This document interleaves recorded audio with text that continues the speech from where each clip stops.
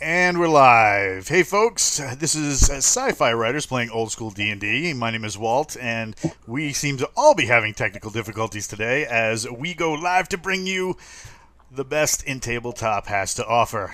Today, we have gaming legend who will not answer to that at all, will shake his head and then throw pizza at the screen. We have James M. Ward. Yeah, exactly. Hi, James. Hello there. Smiling like an alligator who's just spotted a beaver. We have Nick Chaos Actual Cole. It's always a pleasure to follow gaming legend James M. Ward. Stop it. And playing Wilbur Aloysius Kuchenmeyer, we have PhD extraordinaire Mike Rothman. And I should emphasize the PhD. I did a lot of research in D&D, and and part of that research involved trying to look up what the biggest joke in D&D was. And you know what I found out? What the biggest joke in D&D was? What's that? 4th edition. I gotcha. Ooh, burn! Oh. Best joke ever. Yeah, I gotcha. It wasn't good. James, you were gone from the company by 4th edition, right? I did first and second, and that was it. Yeah. And what was the problem with 4th edition and your mentoring emeritus status? Cookie cutting characters. There's no fun characters in 4th edition. They're all little cookie cutters. Every person who makes a fighter makes the exact same fighter. Every person who makes an elf, a wizard, they're all the exact same, which I think is a terrible problem. Because one of the big deals in early D&D was, you made your character like you. So Yeah. Okay. So Drawmage is basically you. Drawmage is definitely me, yes. More's the pity for people who have to deal with him. But yeah, I'm chaotic good and chaos like chaotic- you, buddy. But chaotic I'm on the good side, buddy. You're You sure kind that's- of on the wavering side. Oh, I see. Okay. Is there a wavering side? Apparently there is, because he's not really evil, but he's not really neutral either. So And you're referencing the character I played in Crimson Hawk, Prometheus. in affirmative. Okay. You will find that Nick Cole is actually lawful good. Yeah, we're gonna see that. Yeah, first of all, no. Not a chance in the world. You don't think so? No. Okay. I'm sure you're 20 minutes away from using something poisonous. Absolutely. Oh my goodness. Yep. Well, when we last left our intrepid heroes, initially the crew of Pelican 6-4 Heavy was traveling through the quantum tunnel that was supposed to send them 5 years into the future, so that they could rescue the fate of mankind. There was some sort of a mishap. They arrived in the skies. They checked their instruments once everything normalized, and guess what? They were not where they were supposed to be. Surprise! After an attack by winged adversaries that tore their plane to shreds, they were forced to ditch. Unbeknownst to them is the whereabouts of the two most precious pieces of cargo they had. The perpetual taco machine that makes everything for them work, as well as the rangers they brought with them. Oh no! Saddling up with some of the locals who just so happen to speak old Earth American English, they managed to get themselves through a series of gauntleted challenges where they fought pirates and goblins and made their way to the mainland of what most likely for them might have been Florida.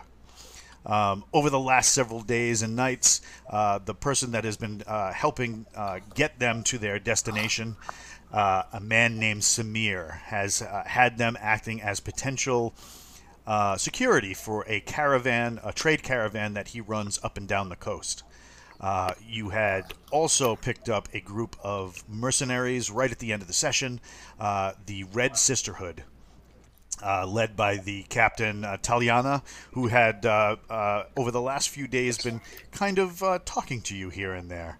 And as we open our story, you guys are camped out, just kind of like chilling. What are you guys doing at the moment? So we're basically have we left that sort of outpost or city, or what was it? Yep. You're about 3 days later, so you figure you're right around what would have been Georgia way back in the day, right at the base of Georgia. Wow, we're moving. Okay. So we're cleaning weapons, of course. Every morning we look to our weapons.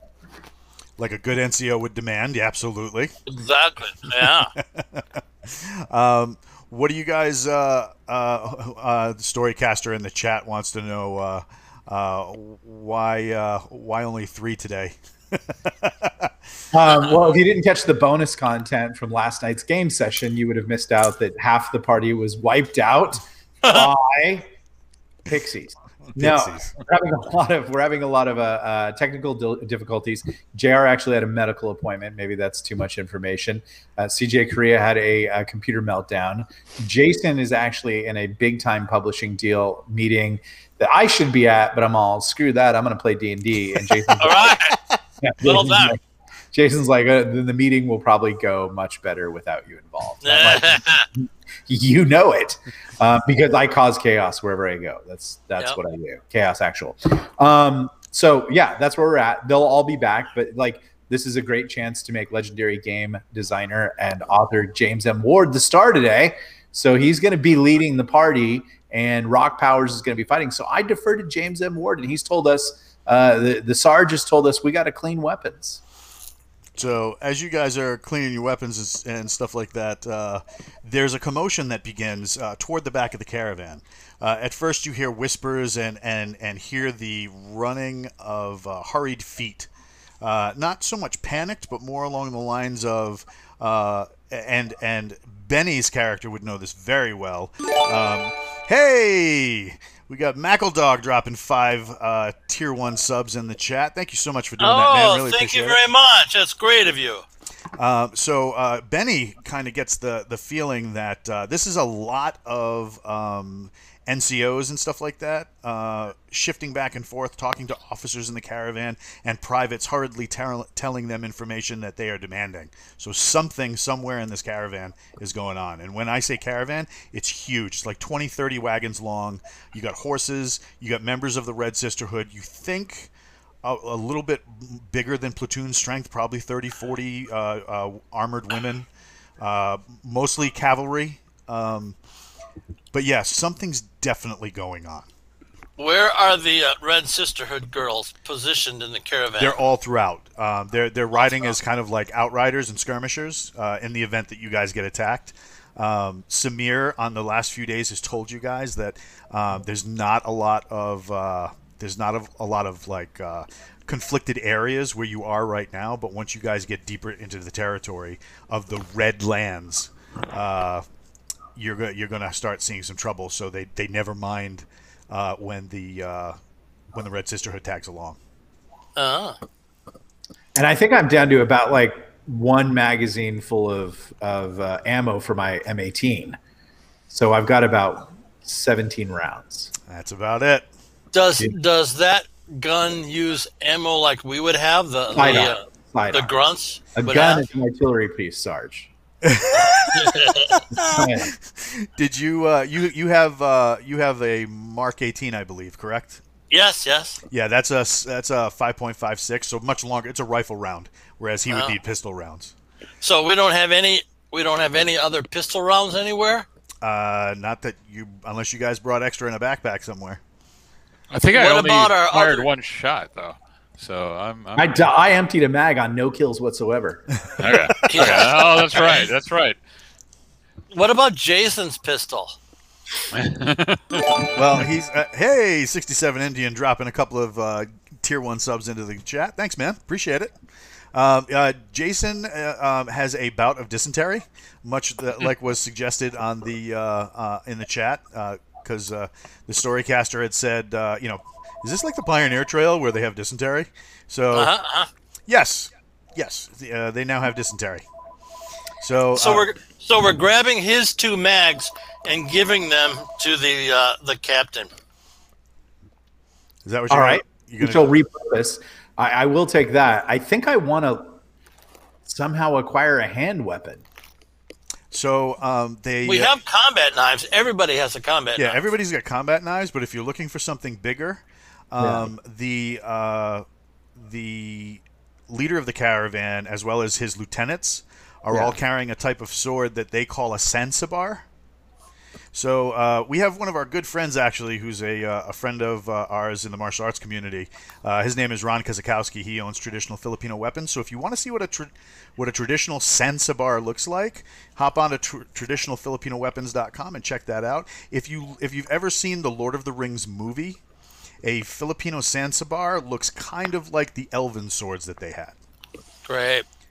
Okay. It does not look like this. It does not look like that. No. You know, Captain, I don't think you should use something you're not trained in. It's just not a good idea.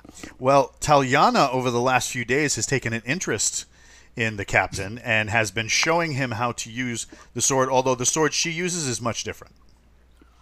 Okay, so I have a long talk with him about having sex with the natives and not messing around with them. Oh, she hasn't done anything like that. Yeah, in right. fact, I know the captain though. Some of the rumors that you guys have been hearing is that Talyana usually takes the missions for the Red Sisterhood outside of the Shattered Islands because which is where you guys came from. She usually takes the missions in the Redlands because the people in the Shattered Islands believe she's cursed. She's some sort of witch, so they don't trust her. Really? I like witches. I like how legendary game designer James M. Ward perks up when he hears witch. I'm gonna kill you, young man. What? Because you like witches? Witches are wonderful creatures. Okay. I guess I would like to. She's kind of what sword has she been showing me? She's showing you how to use the one that you're using. She's had training with that. Okay. But the sword that she uses is more like a longsword or an arming sword. Yeah, Okay. great. Yeah. All right. Okay. Well, I will acquire what tutelage I can from her, and I would assume I now have a Sansabar to use. Yeah, they're going to give you one. And she will show you all sorts of moves. Yeah, really. So you see Samir walking towards you guys, not necessarily at you, but like in your direction, and he's got a small contingent of men with him. Or any of his runes glowing. Oh, that's one of his guys. That guy isn't present. Oh, okay. Why don't you see what he wants, Chief? Sir, yes, sir. Oh man. So I'll head over there and say hi to him and how's it going and what's that ruckus down in the end of the caravan? He says, "Hello, my friend. Very, very nice to see you today. How is you and your men?" We're adequate for our needs, and you?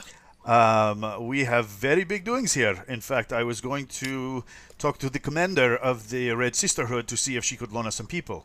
We have an interesting opportunity that we must chase down. However, it could potentially present a little bit of a threat to us, so we any help we can get is any help we can get. So if you'll excuse me, my friend. What is the opportunity? He looks to some of his men. He says something in a language you really don't understand. It sounds like a combo. Oh no, you do understand it because you guys have the. Do you guys have your communication systems active? Of course. All right. So he says it sounds like it sounds out loud like a combination of Arabic and a few other languages. But the communication device is telling you that he tells them, "Get going, get ahead, get our friends." Yalla, Emshi. Yep, and exactly. So he's sitting there, he's sitting there and he turns around and he goes, "Well, every so often we are sometimes blessed by the gods. If you look up at the sky right now, we see the glorious stars and we can see, the night is clear. Just over the horizon, we saw what looked like a falling star. But we had Workin 1313. Oh, Vorkin 1313 just followed us on Twitch. Thank you, sir. Thank you, sir. Or ma'am, whoever I'm talking to. Legendary game designer James M. Ward. Do you want to say hi? No. you're legendary game designer James M. Ward. You wrote Deities and Demigods. I am really so going to get you for this. So Samir says, every once in a while we are blessed as a piece of the sky falls to Earth. We know it by its greenish-blue trail of flame as the star falls. It is some sort of sky metal, star metal, like a small meteor. We know that if the concentration is high enough, we can make epic weapons from this. And make maybe a little bit of money on the side. But we have to get to it first. The problem is that over past enemy territory. A little bit. So just beyond, over the hills and the horizon, there are. This area has nomadic tribes of Gobi, the little annoying things that jumped on ship last when we were back in the Shatter Sea. So we're going to shore everybody up a little bit, maybe get a few more swords on our side, and then go see what trouble we can cause. I will lend my sword to this effort. He goes, now. Stop that. He says, do you know how to use that thing? Not even close. The storycaster is saying, when when you said maybe make a little money from this, I totally believe that character, dude. It wasn't a character, it was me. So what do you guys do? Do you let him go about his business, or do you try to do something else? Well, we go back to the captain and we say, I think we should stick with the caravan and not go with these nuts to grab that meteor, because you remember that Steve McQueen movie where the meteor turned into the blob and killed everybody? No, that was way before my time. That was a 1950s movie. Yeah. It's very true. I guess I'm feeling my age. Oh, you are. You are legendary game designer James M. Ward. So what do you guys do? We're going to guard the caravan. You know, I mean, you could do that, but like honestly, I think it's important to be involved and win hearts and minds and to assist and also to learn what we can. So I think we should go. Okay, well, if that's what you want, let's be it on your head, Captain. That's so archaic wizard for a E7. For Air Force E7. Okay, but we're all going. We're not going to leave any of our boys behind. No, well, you can take your daggers, and we'll take that Kuchenmeyer guy, and we'll take me. Okay, we'll leave the dysentery guy, etc., behind. Yeah, that would be bad. Yeah, Jason and oh god, I can't remember his name now. Oh god, the lieutenant. Yeah. All right, so you guys saddle up. Yep. Yes. All right, so are we on camels or horses? you guys were kind of riding in wagons. They bought enough horses for like the outriders and stuff like that. But guys like Samir, his guys, they all they're all on, they're either on foot or they ride on the wagons. So cargo wagons or big cargo wagons. Okay. They have a bunch of guys start unloading a wagon, and they're hitching up a team of fresh horses to one of the wagons, and they're going to use that to transport everybody. It looks. Are we going to have enough room for all of our guys in one wagon? Oh yeah. These things are big, real big. Okay. So they load up. You're riding a beaver? No, they're not. Knight of Barsoom. Don't get weird. So they start packing everybody up. They're bringing 4 of the Red Sisters with you, and those they're going to be riding on their own horses, so they're not going to be part of the crew. Samir is bringing himself and 3 of his guys, and then you guys are bringing yourselves and your dagger team, correct? Yep, everybody we can. All right, so he makes one last check, making sure that the caravan is set, and then they start hopping over the hill. So, are you guys? What kind of weapons are you bringing? What kind of? I assume you're wearing your regular body armor. Yeah, of course. And yep, I got my M18 as well. Yeah, we aren't leaving weapons behind. The sergeant's never done that in his entire life. We're taking everything as that we're never coming back. Yeah. Gotcha. Are you actually bringing the sword with you, Nick? Yes. Okay. All right. So you guys start kind of getting yourselves together. You face outwards on the wagons so that you can. Those who have rifles can employ the rifles. Pistols. Are you going to have those out, or are you going to? Are you going to keep those holstered for now? I'm going to keep mine holstered. Okay. All right. You ride for about an hour, hour and a half. It's really rough terrain. It's not on a road. A couple of times people have to get out and actually unseat the wagon from like little holes and stuff. You eventually get to a part where you're in kind of like you're in a cut in the terrain between like a bunch of different hills, and it's heavily forested. And Samir starts dismounting everybody. He says, "From here on foot would probably be best." Good. Where do you want us? Do you want us with your main element, your scouts? Do you want the chief to lead the way with his gun? Well, I did not think of this because we have bows, but yeah, no, this guy is a killer. We have to rein him in sometimes. So I would tell you he's being played by legendary game designer James Ward, but he's actually just started, so I can't tell you. Oh my God, that's awesome. So, all right. So you guys start positioning yourselves. The dagger team takes up a wedge in the front, acting as scouts and skirmishers, and everybody else. It may be just the. Got to put this on screen. So maybe just the lighting, but it looked like Michael Rothman's Sting sword was just glowing earlier. Maybe one of the other players is an orc in disguise. This is the Forgotten Ruin, and if you have read the Forgotten Ruin. If there's anybody that's going to be an orc, it's our Master Chief, being played by legendary game designer James M. Ward. Stop it! Orcs are all evil. I'm not evil. The ruin reveals. The ruin reveals. Yeah, didn't you try to kidnap a guy in the last episode? And, yeah, I had no problem at all. That's an orc. Well, that's what an orc would do. No, an orc would eat the guy. I tried to kidnap him. All right, oh, so look at that. You guys crest the hill, and you hear running water. It looks like an old bridge has been formed just ahead of you guys. There's looks like rapids beneath it. Lots of trees. It's kind of other than the sound of the rushing water, you can't really see too much. How do you guys move? Do you start advancing toward the bridge? No. Does my Mark 18 have a scope to it? Yeah, it's got a small holographic. All right. Can I see further? I'm assuming with it, so I can use it to help scout. It's not that kind of a holographic. Why don't you use your binoculars? I don't think I have any. Yeah, I don't think the pilots have them. Oh, really? Nope. Those guys are useless, aren't they? Okay, we are sending horses over the bridge first. All right. So you're going to send the sisters dismount.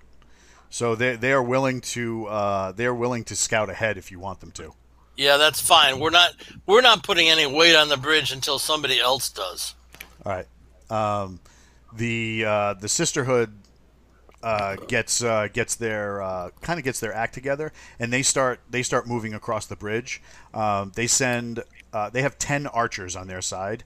They send those guys forward first to secure the bridge, and they kind of get situated on either side of the bridge, and they're waiting, and they start, they do one of these, like calling you guys up. Okay, so the horses have no problem crossing the bridge? They're not on horseback. They're on foot. But there's 10 of them on the bridge. Okay, well, we get off the wagon. Well, you guys are out of the wagon and had to crest the hill on foot in order to see what you're seeing. Well, I don't see that we have a choice. We have to cross the dumb bridge. Come on, follow me, Master Sergeant. And the pilot strides across the bridge. Yeah, one at a time. We're not going in groups. Boldly.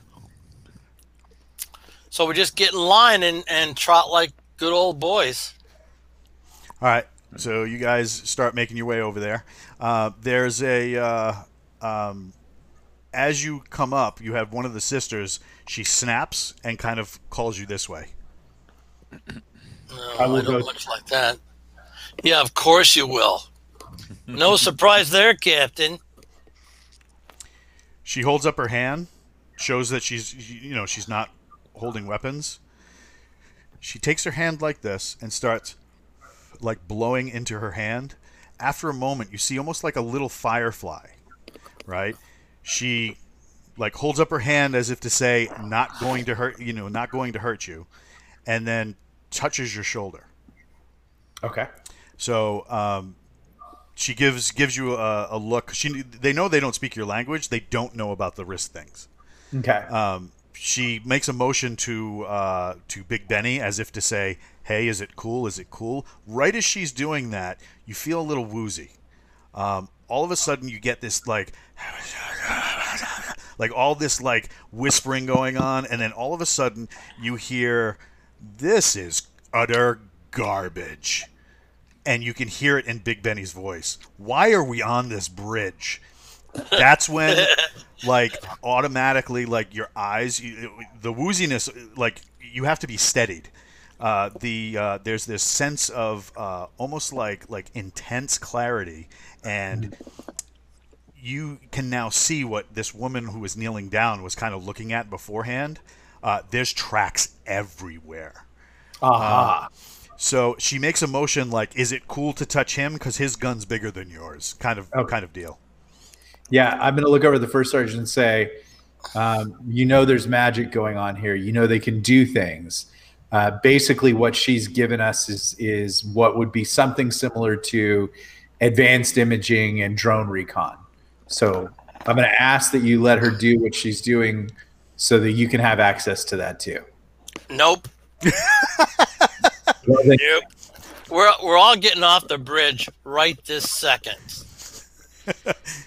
So as he walks away, she looks at you like, huh, and then points to Aloysius Wilbur. I'm an Air Force officer. I'm not really actually an officer. I plane. I offer my shoulder and say, yeah. Just she touches you with that firefly thing. When she removes her hand, the firefly is gone, and you go through some of the same symptoms and reactions that he did, and you both are hearing now in your head, well, I'm not going to let some tart with a freaking sword touch me. Screw that. I ain't doing that. I got 18 years in this man's air, and it's like this running commentary. As she touches the rest of the dagger team and like the rest of your... No. She's not touching any of the daggers. You order them not to be touched? That's right. The guy, the sniper, Crowley, that talked to you before and was very snippy with you. He's very snippy. Yeah, he's an E7, right? So he's like one rank below you. He sits there and he goes, you know something? If I get killed because you wouldn't let the nice lady rub my shoulder, he goes, I'm coming back from the grave and we're gonna have words, and you know that this shit can happen around here like that. And I'm really glad to hear you say that, because if you don't get killed in the next 24 hours, we're gonna have words about your attitude, young man. He goes. Well, technically, if we're thousands of years, I'm out of my enlistment anyway, so I can't wait to have this conversation. And he walks along with you. You both can see the tracks that she's pointing to, and it looks like very small feet. They're not booted, but they are like talons. They look almost like alligator feet. Great. And I'll ask her if this is gobby feet. Are these gobbies? I'll say gobbies. And as you talk, her language now becomes almost native to you. Ah, I see. So you're hearing her speak her language, but in your head you're catching the translation. Okay, cool. Yeah. So she says, "Yeah, this is definitely gobby tracks. We should get. We have archers along the string. We should get people across as fast as possible. We don't want to get caught here." Okay. I will double pump my arm to the E7 below Master Sergeant. Get them on the move. All right. I think we said we were rushing off the bridge. Can't be any clearer than that, young man. All right. So you guys make it all the way across the bridge. There's no issues. No problems. It's not really a road. It's more like a trail. The trail meanders through several different. Knight of Barsoom wants to know: did she just touch them with babblefish? Is that an app? Yeah, but she didn't touch legendary game designer James M. Ward. No, she didn't, or any of my blades. Just Mike Rothman and I. So, So you but guys, not legendary game designer James M. Ward. And also, just to break in real quick, Walt, you did a lot of behind the scenes work this week, right? oh yeah, for the World Anvil. Oh my goodness. So if people want to go over there, and can they go over and get involved yet? Or Absolutely. They can start looking at all the articles. They can start doing. There's an interactive map that they can see where you guys have been so far. Just even hovering over the. Well, actually, why don't I put it up on the screen? So we'll transition back to our talking heads just for a moment, and I'll bring it up on the screen so people can see it. But yeah, so the World Anvil page is up. It's still a work in progress because we have a lot of stuff to add. However, we don't want to really add too much in the beginning, just because we do not want to. We don't want to throw things like off, so we don't want to spoil anything for anybody, you know. Right. Okay. So they can go to the World Anvil page right now. We got our cool Rangers guidebook right here, right up in the top. You can there's an interactive map where you can see everything that's been going on. If you hover over a location, it'll actually give you the location. We have this awesome artwork covering the Gobi and the attack that happened on last session. You can even scroll out so you can see the Shattered Sea in total, the Kobin's Rift, which we talked about last time. So yeah, the huge interactive map, including where you guys are now, and you can do that by going to. You can kind of see. If you just type in the Shattered Sea along with Tyrus Rex, it'll come right up. So yeah, you can even see where you guys are hanging out right now. So you guys landed right here, which was the Reed Marsh Landing, where you guys made your trade post. So yeah, there's a lot going on with the World Anvil. We're going to be adding to it as weeks go on, and we want it to be as interactive and fun as everybody. Everybody can make it, and we're taking suggestions. So if there's something you want to see on this, an article you want to see or whatever, there's already articles on the Red Sisterhood. There's articles on the village that you guys were in. So yeah, you can absolutely check that out, and we'll have it up for you to see soon. Very cool. I want to see a Tyrannosaurus Rex. As you guys get deeper to Georgia, that could happen. Yeah, there we go. Good. You're obsessed, legendary game designer James M. Ward, with Tyrannosaurus Rexes. I put one in every product I write. I see. Okay. There'll be one in a new novel that I'm working on, even as we speak. That's fantastic. Knight of Barsoom says he wants to see a level 20 gazebo. So as we get back to the action, you guys meander through a series of hills and woods, and the Red Sisters that are kind of leading the way and acting as scouts, they hold their hands up for a moment, and that scout that talked to you before comes up, brings, all of you and Samir together, and she says, we have goblinoid, looks like forces just ahead. There looks like maybe, I don't know, like 3 or 4 of them guarding an entrance to some sort of a waterfall. Might be a cave back there, but there are huge. And she points, and just across this little stream where you guys are hanging out, there is what looks like huge, like drag marks. Kind of like maybe 4 or 5 feet wide, very jagged, very what do you call it? Very kind of almost like something heavy was being carried. So you guys are drag marks away from the water, or no, toward it. So you guys are right here. Yeah. Right, and then if we enhance the map a little bit, you can see across the way. You can see the little gobbies, disgustingly green, but they're wearing some sort of like light leather armor. And just past here seems to be a cave entrance or something behind that.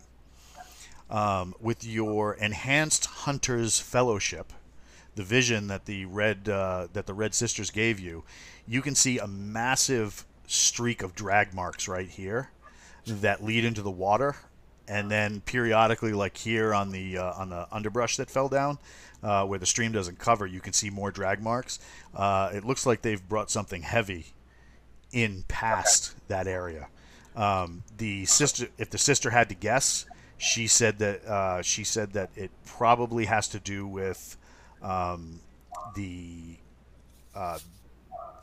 comet or the meteor that fell. They might have gotten to it first. How many yards away are our little friends? Consulting the map, we got 1, 2. They're probably about 50, 60 yards away. Oh, so easy shots. Yeah, definitely easy shots. And you guys have suppressed weapons as well. Okay. Well, I'm going to turn to the Master Sergeant, and I'm going to real quick get down on one knee. I'm going to clear some dirt, and I'm going to draw a quick sand table of the area and what I want to have happen.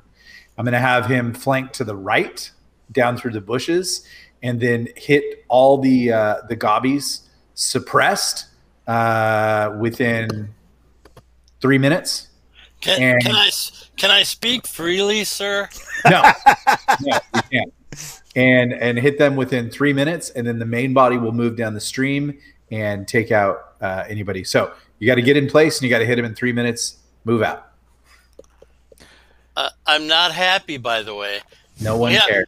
We have 30 archers. We could have them arrowed to death. This is our chance to display our usefulness. Oh my God! It's using up ammo that we don't. Okay, all right.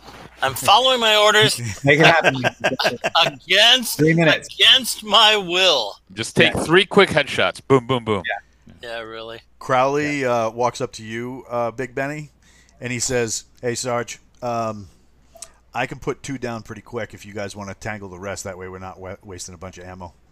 That's a great idea. Thank you. So, All right. yeah, he's rocking. You got the 2 on the right, and we got the 1 on the left. And then I'll set up command and signal, which will be like 2 taps on a log, and that's when they're to execute, and then 2 taps when it's done, and then we'll move down the stream. Wouldn't you want to use our mics and just give us those commands verbally? I don't think we have mics, do we? You do. Yep. Yeah. Of course we do. Yeah, Yeah. you guys. Okay. You being a pilot wouldn't know about those good things. Well, just in case the mics fail because someone uses magic or something, the backup signal is 2 taps on a log. Yeah. Okay. Great. Make it happen, Master Sergeant. You can do it. Yeah. Okay. Be all you can be. Aim high. Well, they're 50 yards away. We can hit them from where we're standing. Oh yeah, very easy. I'd prefer that you hit him from the side. Oh man, this is more difficult than I thought it would be. So Right. Because if a quick reaction force suddenly comes at you, I want them to get flanked by the main element. So are you telling me I have to cross the water and shoot? No, I want you to work your way down the right side of the bank, and then I want you to hit them from there. If suddenly they react and a reaction force comes out, then our force will actually move into that force and will be the flanking force. We'll ignore all the archers that are supposed to help us out? No, the archers will come and get your bacon out of trouble. Yeah, okay, great. So we're going to go 10 yards down the path Okay. and get on our bellies and shoot the 3 guys up. All right. So you're going down the right side.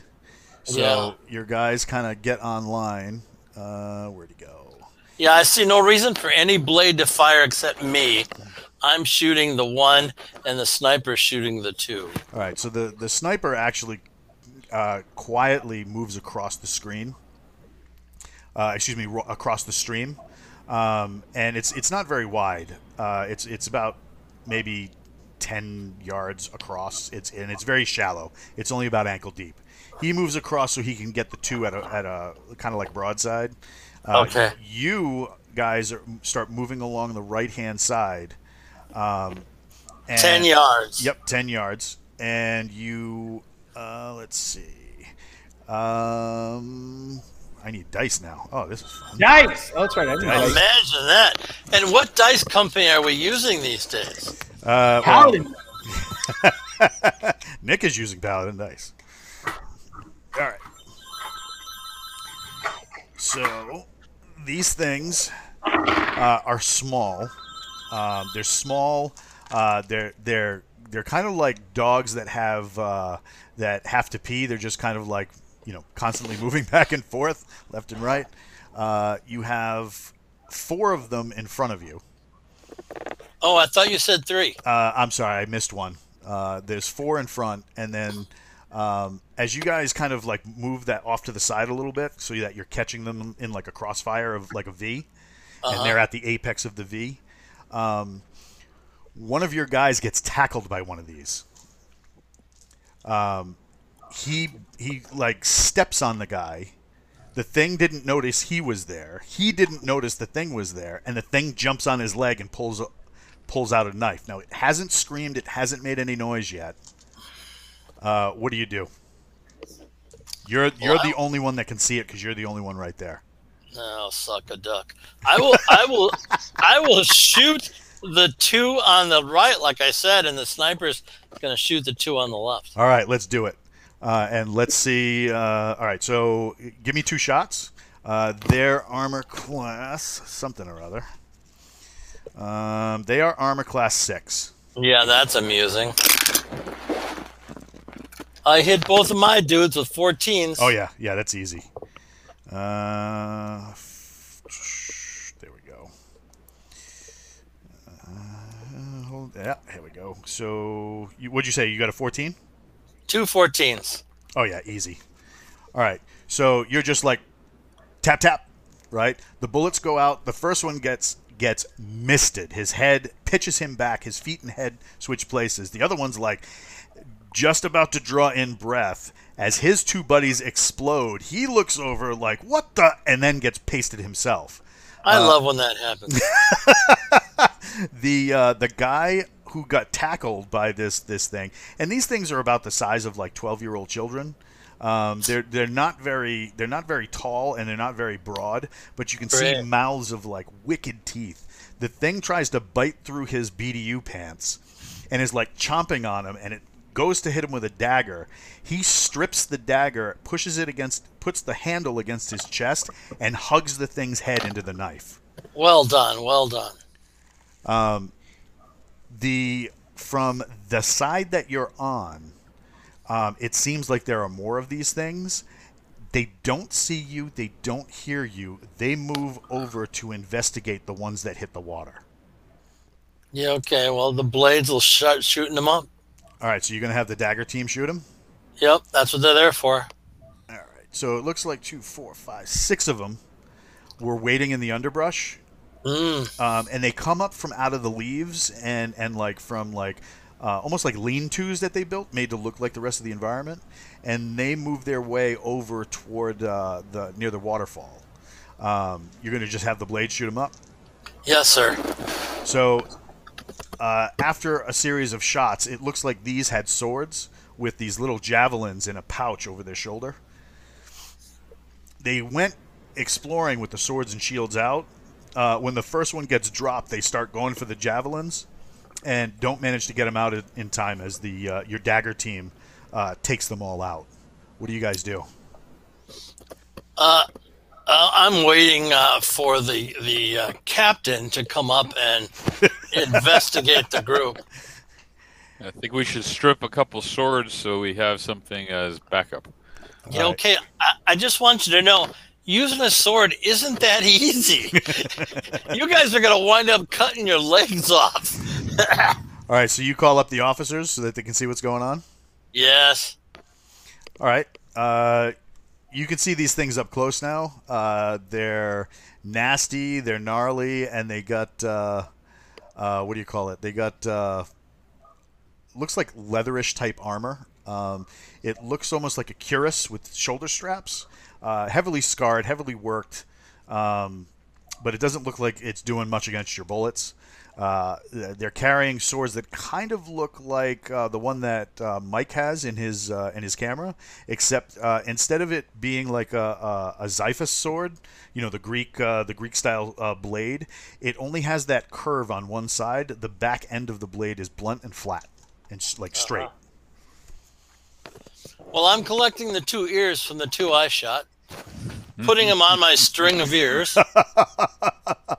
You're going apocalypse now on him? You betcha. Oh my goodness! You see a couple of the people from the caravan that are working with you, kind of like, ew, looking at you with looking at the ears, like, oh, that's nasty. Yeah, like I care. What do you guys do? There's you can definitely see some, like, in the gloom beyond the waterfall. There's definitely something back there because you can see, like, the hints of torchlight flickering somewhere beyond. We have to go in and check it out. All right, you lead the way, Master Sergeant. All right, great. All right, so you get through the waterfall right before, or rather, as you're walking up to the waterfall, Samir asks, "Seeing as you've led us this far, do you want any of my men or the sisters to go ahead?" No, let's let the Master Sergeant keep working. He's doing good. Just stay there to advise us of anything. Like, do you think they'll have any, like, traps or anything there on the other side of the waterfall? They're not that sophisticated. Okay. He says, but what they do have is these things are typically used for like trained dogs. Okay. And there are factions on this side of the hills that might have equipped them. Poison could be a thing. Don't get hit by anything. Okay. What a surprise. I will make sure that the Master Sergeant is apprised that poison is in the mix. Don't get hit. So not deadly. A lot of time makes you groggy. Okay. So you guys go through the waterfall. There's a lot of, like, echoing, dripping water sounds.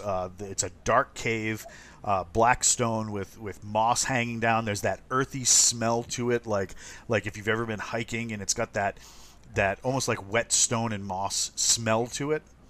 As you guys proceed, it's kind of like a rough-hewn hallway, and then it ends in what looks like a large chamber, and you can hear these things talking to each other. I think. Okay. What does the translator say? Yeah. The translator is talking about stuff like they're talking about somebody named Neiman, and Neiman is going to give them lots of nugget for this. They keep saying it that way. It's all about the nugget, and Neiman is going to reward them handsomely. They're gonna be paid like crazy.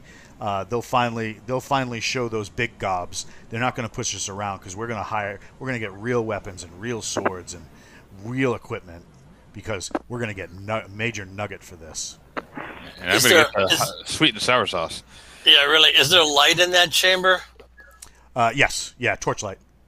Okay. So you're not going to be able to use your night vision. Yeah, I scream charge and rush in. You're just going to charge in? Yep. That's what we do. We lead the way. I don't think they lead it that way. Let's see.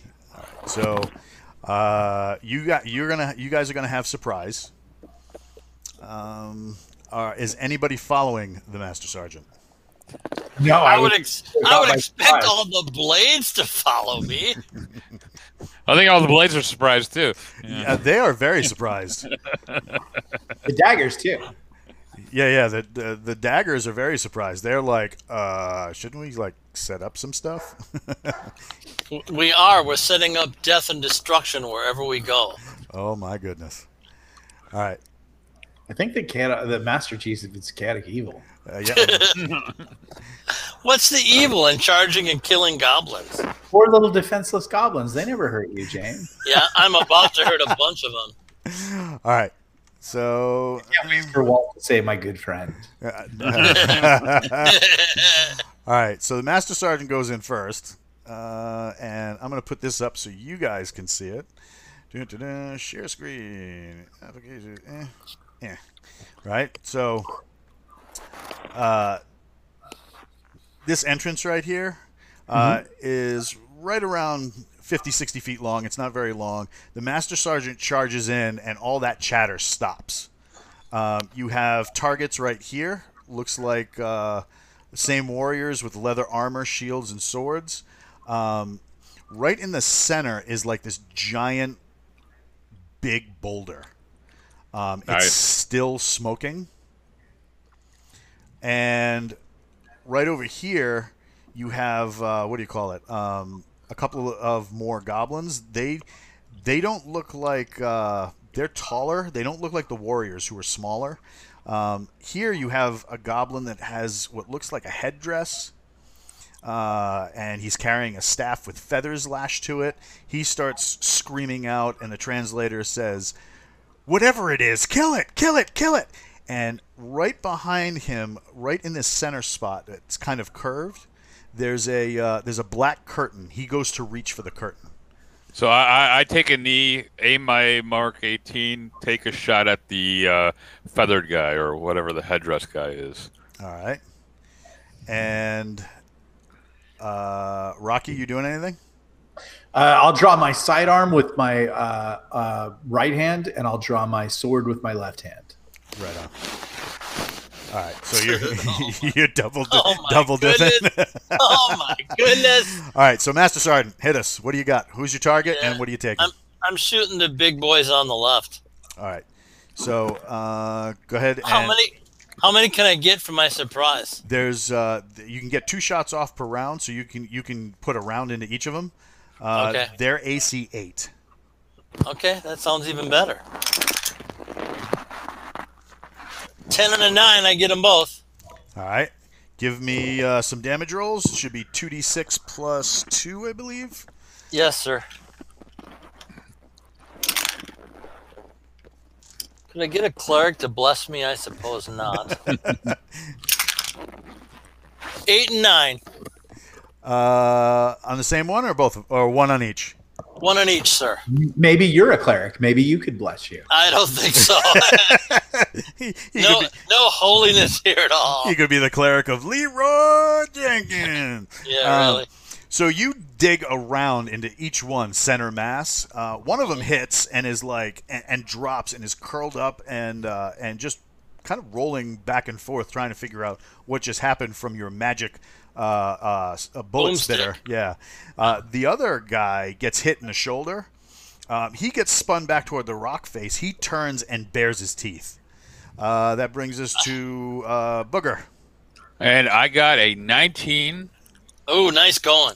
And I got 2 6s on my roll for the damage. Oh, I'm so very proud of you. All on one? All on one. The round splinters its shield and enters its glaring teeth, dropping them to the floor along with the body it once belonged to. Nick, you're up. I'm going to hold my action until after the goblins do theirs. Yeah, Okay. Of course you are.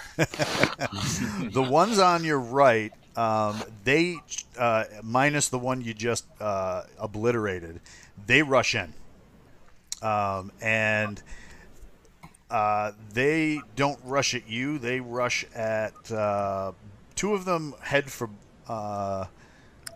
Aloysius, and because I like saying Aloysius, and the remaining one tries to cross the space to get at Benny. So, do the Blaze just sit back and fart and do nothing? You guys are in the way. I took a knee. They're still not going to fire over your head. Okay. While they might be special operators, you are not. Yeah. So they're going to wait until the next round till they can actually get in. Actually, no, they wouldn't do that in closed space. That would be bad. All right, so the one on you, Mike, one of them gets you with the sword. It clips, kind of like you're kind of like, whoa! You jump back trying to get out of the way. It hits your armor, and then the tip of it, as it's like going through its arc, manages to get the top of your leg.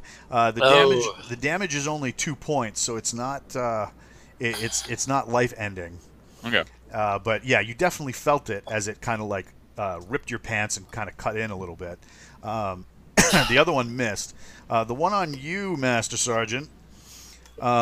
He comes in screaming like, ah! It's this high-pitched, like almost like throaty growl, and he comes in with his sword and pulls back with all his strength. He pushes this blade, and it hits your plate carrier with like a... And he gets this surprised look on his face, like, why did the pokey end not go into the man? And he's standing there with this dumb look on his face. That brings us to initiative. Oh, I would like to do something now. Yes, what would you like to do? I would like to shoot the goblin that attacked the Master Sergeant by stepping forward, putting the pistol right to the sidearm, right to its head, and pulling the trigger. Oh, hit me. AC, these are AC 6. 2. Oh, yeah, why am I surprised? Drop that stupid sword and let's get busy. You put it against its head, and you hear chick chick. And you probably have something with a bad primer. He clearly didn't check his weapon adequately enough. I'm going to have to do it from now on if we survive this battle. Oh, he'll just have to cycle the round out. Well, yeah, he's just he's just the pilot. So what do you call it? The thing like looks at you and is still surprised. It doesn't know what to make of this because instead of like swords and stuff, you guys are packing. Nick is the only one packing swords. The guy in the back pulls back the curtain. Oh, so this is the shaman? Yep. Because I was aiming at the shaman. You were aiming at the shaman. Yeah. Oh. He put 12 in the shaman. Oh, never Right. mind. He doesn't pull back the curtain. Okay. So that means that the one that the Master Sergeant shot is going to head toward that curtain. That's funny. That brings that's not the one that's on the ground. It's the one that you just wounded. All right. So give me. Do you want to do individual or group initiative? Oh, group all the time. Let's do grip. I'll roll. Yeah, just give me a D6 for initiative. Oh, D6? Yeah, that's fine. I got a 3. I got a 5. That means you guys go first. Man, my Paladin D20 is really horrible. Roll the 20. Rolled a 20. Well, it just did after it rolled like 2 2s and a 4. All right, you're up first. What do you do? I'm going to cycle around and try to blow the thing's brain out again. All right, hit me. 9. That might work. Let me see where my You're on the back of your character sheet. You should have the hit table. Yes, I have hit. You're at 3rd level. Right. I don't have it on the back of my character sheet. Hold on. Yeah, it should be on the 2nd page. I don't think I do. Yeah, I don't have. I have my experience level. Hold on 1 second. So I got BHB and ST. I don't know what. I got it right here. And shout out to good friend of the podcast, Pete Spawn, for his Operation White Box. Yeah. Which is where a lot of the inspiration for these characters came up. And let's see, we got our pilot back here. Get his to hit. What is BHB? Your basic attack bonus, basically, your basic hit bonus. Oh, I have a +1. It's +1? All right, yes. Hold on 1 second. And what's an ST? What is it? Yeah. Your ST. That's saving throw. Oh, okay. Saving throw. Yes. We don't judge. I'm a level 3 pilot. Yeah, that's going to help you in combat. Well, you're not drowning in the. You didn't end up spread all over the ocean. What's your? Yeah, he did his pilot gut stuff pretty good. Yeah, if I would have been flying, we would have landed on dirt. +1, you got him. Okay, then I'm going to do 2d6 with my M18. So we are going to do 4 and 3 into his skull. All right. Yeah, you were like, you pressed it up against his head, and it's like click. He looks surprised. You look surprised because he expected something terrible. He sits there and he because he's still trying to push his sword through the Master Sergeant. He grabs the end of the barrel with his teeth. You're just like, you rack the slide, and then The Master Sergeant gets covered in gore, spray, and brains from this thing as you devastate its head all over him. And then I look at him and go, "That's one for me." That brings us to the Master Sergeant. Do I have an unhurt guy on the right and the guy that's going for the curtain on the left? Is that the situation? No. So you put a round into both of them. One of them, like it like hit center mass on his breastbone and knocked him down out. So, okay, good. Yeah, he's not doing anything worthwhile right now. He's just All rolling right. back and forth on the floor. His buddy, you kind of hit in the upper arm and shoulder. It looked more like a grazing hit than an actual hit. Okay. But he's running for he's running for the curtain. Yeah, I'm double tapping him. Okay, hit me. He's AC 8. Okay. I got one hit and one miss. All right, give me some damage for the hit. That's 2d6 plus 2 for a rifle. That's a 9. All right, so this time, he's running at you, so now he's at a flank. Or not running at you, he's running like across your field of vision, so he's at a flank. The round, as he's like running, enters under his, on the side of his body and blasts his arm up the other side as it comes out the other side, and he pitches over, barely catching onto the curtain. As he hold on. As he opens the curtain, you can see some sort of mechanical device behind it.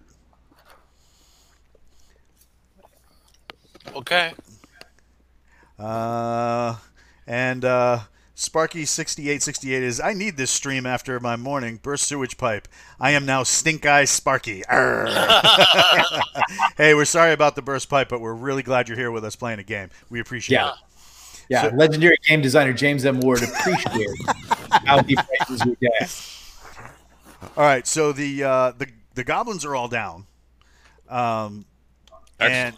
what's that? Excellent. And you can hear more voices. There's a small cavern opening to on the left side. You can hear more voices coming from there, but you're kind of concerned about what's behind that curtain. Yeah, of course we are. All right, so I, as the engineer, I'm going to go forward and take a closer look, see if I can figure out, I can MacGyver out what else it is.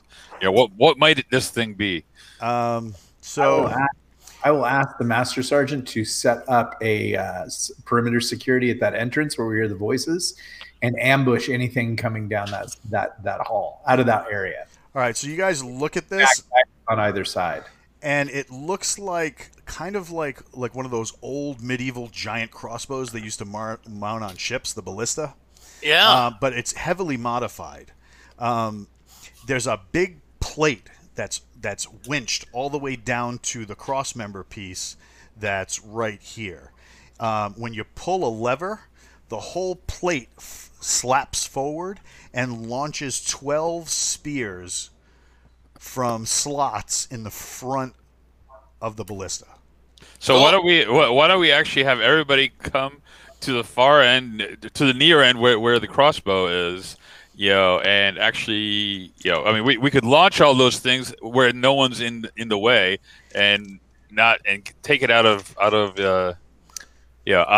get us out of danger from anyone possibly, setting that thing off. So- Okay, it's a ballista. We can pick it up, turn it towards the cave tunnel, and get ready to shoot it. Is it mobile? Oh yeah, it's on wheels. Oh, it is. Oh. Is there a safety so that we don't trigger it while we're moving it? Oh my god. Yeah, the safety is keeping you in the background away from the ballista. That's the safety, Sir. sir.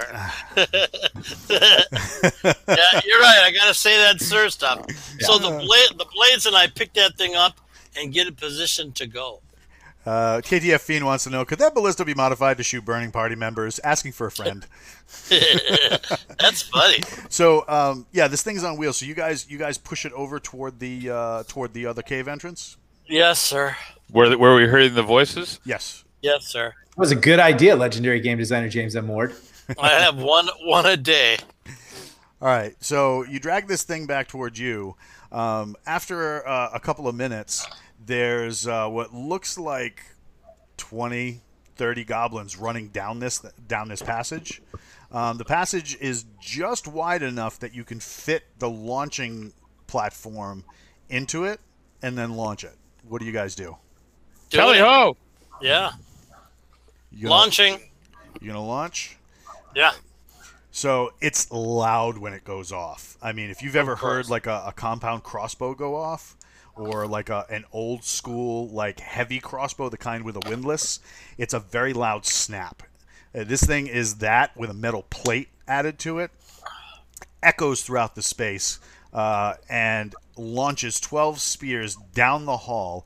You hear screaming and then groaning. Lots of things did not make their saving throws to avoid that, and you know that something in that room is now down and hurt. Okay. What do you So do? I draw my combat knife and charge. Oh my god. Okay, so you're leading the charge, going in the front. Well, I don't know about leading anymore. My men seem to be hesitant about coming into battle at all. All right. So yeah, I'm going charging and using my combat knife and killing whatever is there. All right. While we're doing right as I'm setting this up, Nick, would you like to talk about Galaxy's Edge, the thing that sponsors this podcast? I would love to talk about Galaxy's Edge, and today is a great day for Galaxy's Edge. A lot of big things happening, but you can check out Galaxy's Edge over at galacticoutlaws.com and check out all the pages and all the interesting things and the books we have for sale. You can go over to Audible. You can pick up the first book in the series, Legionnaire. If you like The Mandalorian, you can pick up a book called Requiem for Medusa, which is very much a fun book. Basically, Galaxy's Edge is your premier Space Marine audio and ebook thriller, and we'd love to have you there. If you were a Galaxy's Edge insider member, tonight you'd get to hang out with me, Walt, and Jason in a 5-hour extravaganza chat. No, it's like an hour, right? Yeah, it's an hour.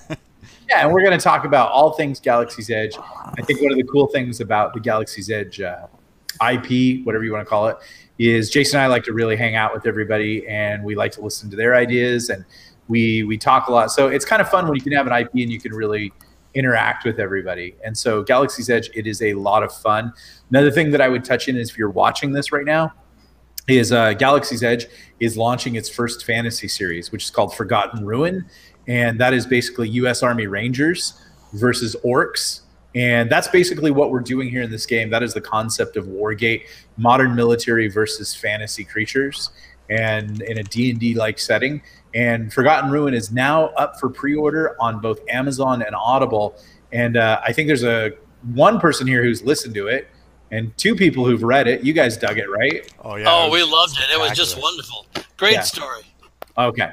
Thank you. It really would be worth your time. Give it a check. All right, so you guys crest the corner, start making your moves. There's there's stacks of these things just drop down into the floor. They're broken and shattered as the spears went through multiple bodies of them at once. Some of them are groaning with grievous injuries but not getting up. Beyond them, 2, 4, 6, 7, 8. There seems to be 8 more with spears ready to give you guys a tap. What do you do? I'm running towards the closest stand-up one and killing it with my combat knife. All right, so that would be this guy right here. If you can see the ping, right? And you're rushing forward. Go ahead, give me a swing. Thank you very much. He's got AC 6. Excuse me, AC 7. AC 7. Even easier to hit. I got a 17 with my combat knife. Nice. Sparky 6868 is saying, in the middle of Forgotten Ruin, it's great. Thank you, sir. That is awesome. And earlier he said KTF. So, I'm sorry, what was the hit? I hit with a 17, sir. Oh, yeah, there you go. And I would like to point out that legendary game designer James M. Ward is actually really KTFing today. He's doing great. It would be a shame when he gets in over his head and is dead and has to make a new character.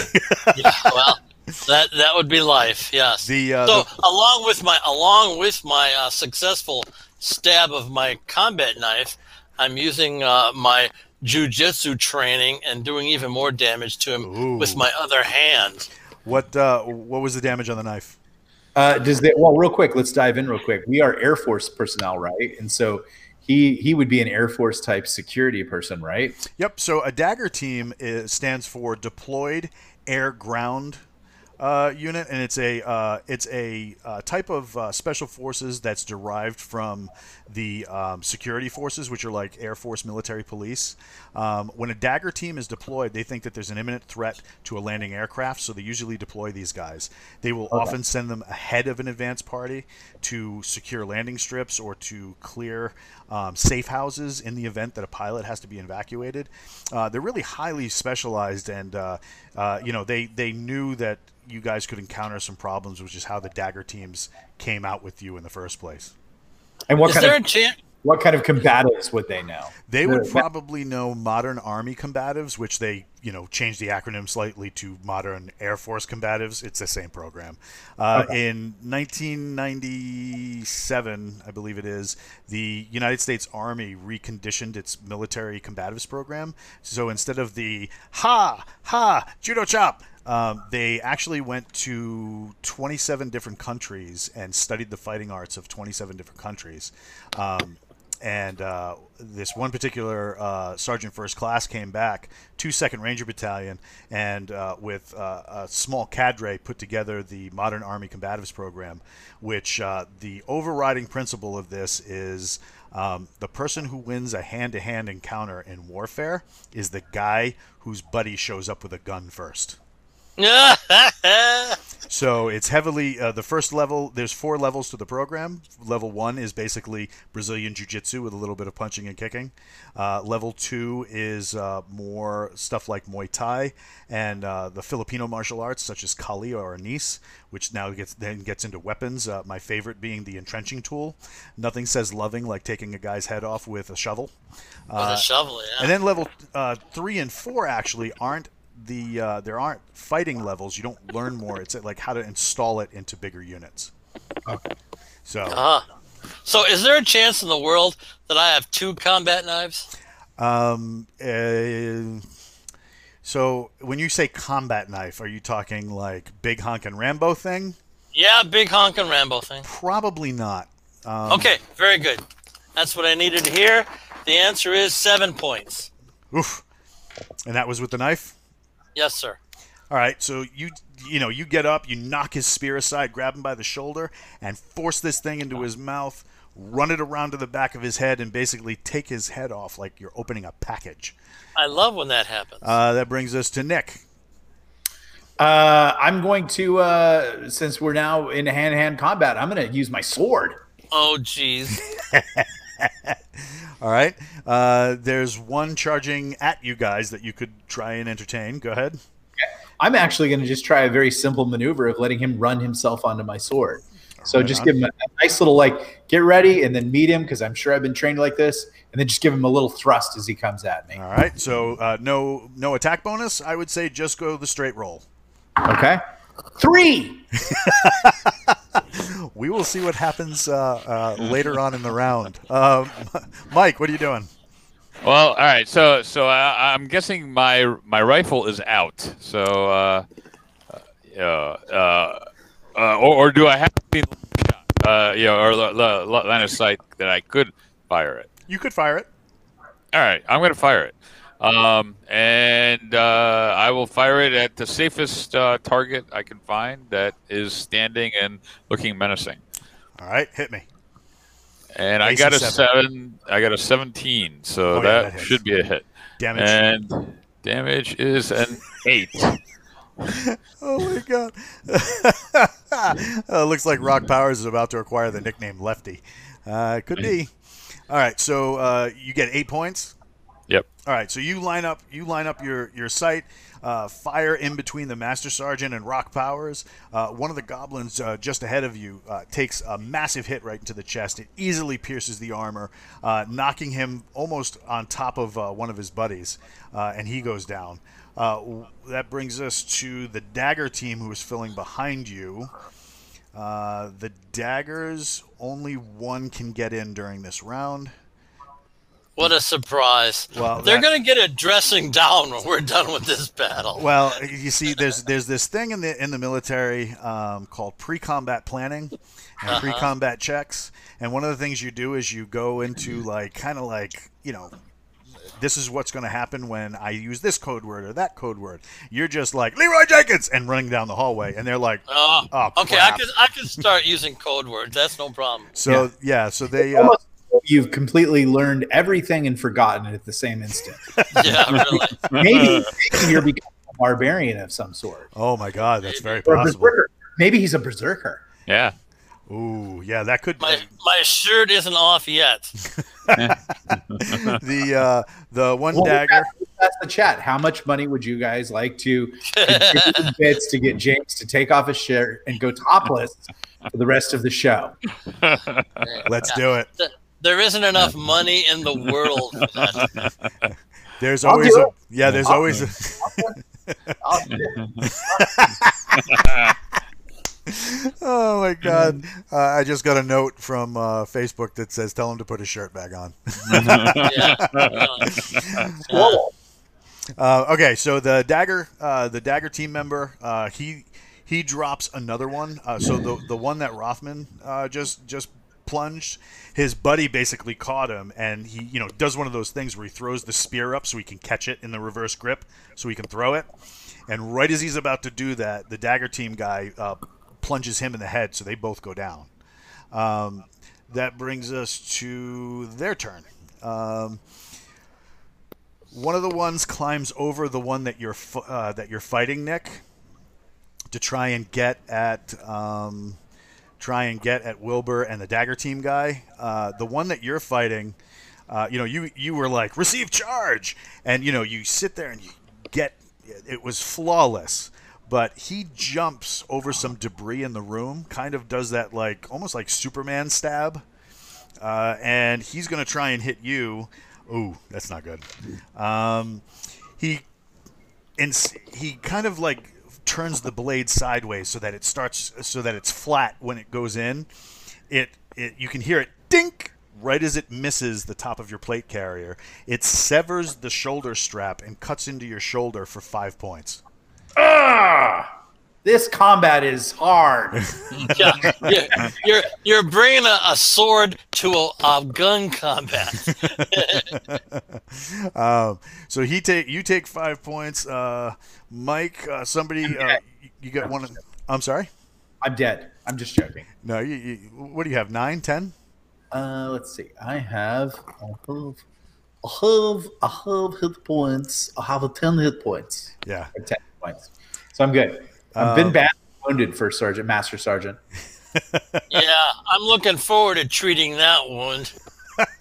The one that's charging you, Mike, he rolls and gets a hit as well. He gets 4 points. Oh. So you're doing one of those things like earlier where you tried to dodge out of the way, and he kind of skewers the spear tip right in through your arm. What does that leave you at? That leaves me at 4 points left. One of them climbs over to get James M. Ward because he's mad that his friend just got peeled like a grape. Do you mean legendary game designer James M. Ward? That would be the same. Absolutely. Okay. And he gets missed. So he runs in with a spear, and you're kind of you use your forearm to knock it aside. It hits the plate harmlessly, and that brings us back around to Nick. What are you doing? I'm going to chop that goblin who hit me, and I'm going to get a 19. There we go. What's the damage on that? Oh, I'm sorry. It's a short sword, so 1d6 plus 4. Excuse me, 1d6 plus 1. We're going to do 2 points of damage. All right. So he's got the blade still stuck in your shoulder. You do the same thing and basically bury yours into his shoulder. It grits his teeth as the spray kind of hits the front of your plate carrier, and he gives you that "Arr!" Like high pitch. Yeah, exactly. Yeah, like a dog trying to pull meat out of its master's hand. Brings us to Big Benny. Double tap the guy who attacked me. Go for it. Double tap. Yeah, I'm using a rifle there, Captain. Why don't you try to do the same thing? I don't have a rifle. I have a pistol. Yeah, well, use it. Okay, 2 hits. All right, give me some damage. Yes, sir. Coming right up. 9 and 6. Oof. All right, so yeah, you use those military combatives. Take the rifle and smack him in the teeth to back him up. As you do, you dump a round into each shoulder, basically ventilating his back, and he drops. Sounds fair. That brings us to Mike. All right, so how many do we have standing? Looks like 2. All right, so if I've got 2 shots on the rifle, can I take 2 different targets? Yes. All right, so I'm going to attempt to do that. And the first shot is a 13. And is that a hit? That is a hit, yes. All right, and the next roll is a 17. So 2 hits. Yep. And damage is 2d6. A 10. Yep. And a 6. All right, so you're just like poof, and you just drag the rifle across. You see Big Benny ventilate a guy. You see Nick as you're dragging the rifle across. You see Nick bury his sword into his shoulder. So they're locked into like this vicious like wrestling match where the blades are holding on to everything. You line up on target and poof. Knock that thing's head off, and he hits the ground hard, sliding to the back. The dagger team member comes up behind you, Nick, and takes his rifle, and he cups his hand over your ear and squeezes off a round, ventilating the goblin that has you all pinned up, and he drops to the floor. Sweet. Everybody starts yelling clear. I will use my first aid kit, which we had a healing kit, I think, right? Yep. I will use that on my 5 points of damage. All right, 1d6 and then divide it in half. I get a 5, so 2.5. So tie goes to the runner, so that's a 3. I'll take it. All right. That was nice of you. Okay, I'll attempt to heal myself as well. All right, so you're going to apply med pack? Yeah. Go ahead, James. I'm ordering 2 of the blades to clean up the battle in the other room and check behind the curtain. And I'm ordering the 2 that are in with us to clean up this battle and pile up the bodies and see what they got. Well, one of your dagger team, the guy Crowley, he sits there and he says, "Excuse me, sir, while you're duct taping your shoulder back together, can I borrow that?" And he's like Sure. pointing to the Sansa bar. Yeah. He walks up to one of the goblins and he stabs it in the chest to stop it moving, and he goes, "One for you, one for you," right? And he's walking around the thing doing that. Yeah, I don't have a problem with that. What do you call it? Samir comes in afterwards, and he's like, "Are you guys okay? How bad are you hurt?" Peachy, we're peachy. I could use a couple runes. He says he's back with the caravan. Okay. We don't bring him into things like this. Okay. It would be expensive to replace him. Yes. So they start like administering further first aid. You each get an additional hit point back, and you have some debris at the end of the room. Looks like somebody dragged some crates in here. Crates, and looks like some of them are broken open. So kind of stuff you might find in trade caravans. We're gonna ask Samir about it.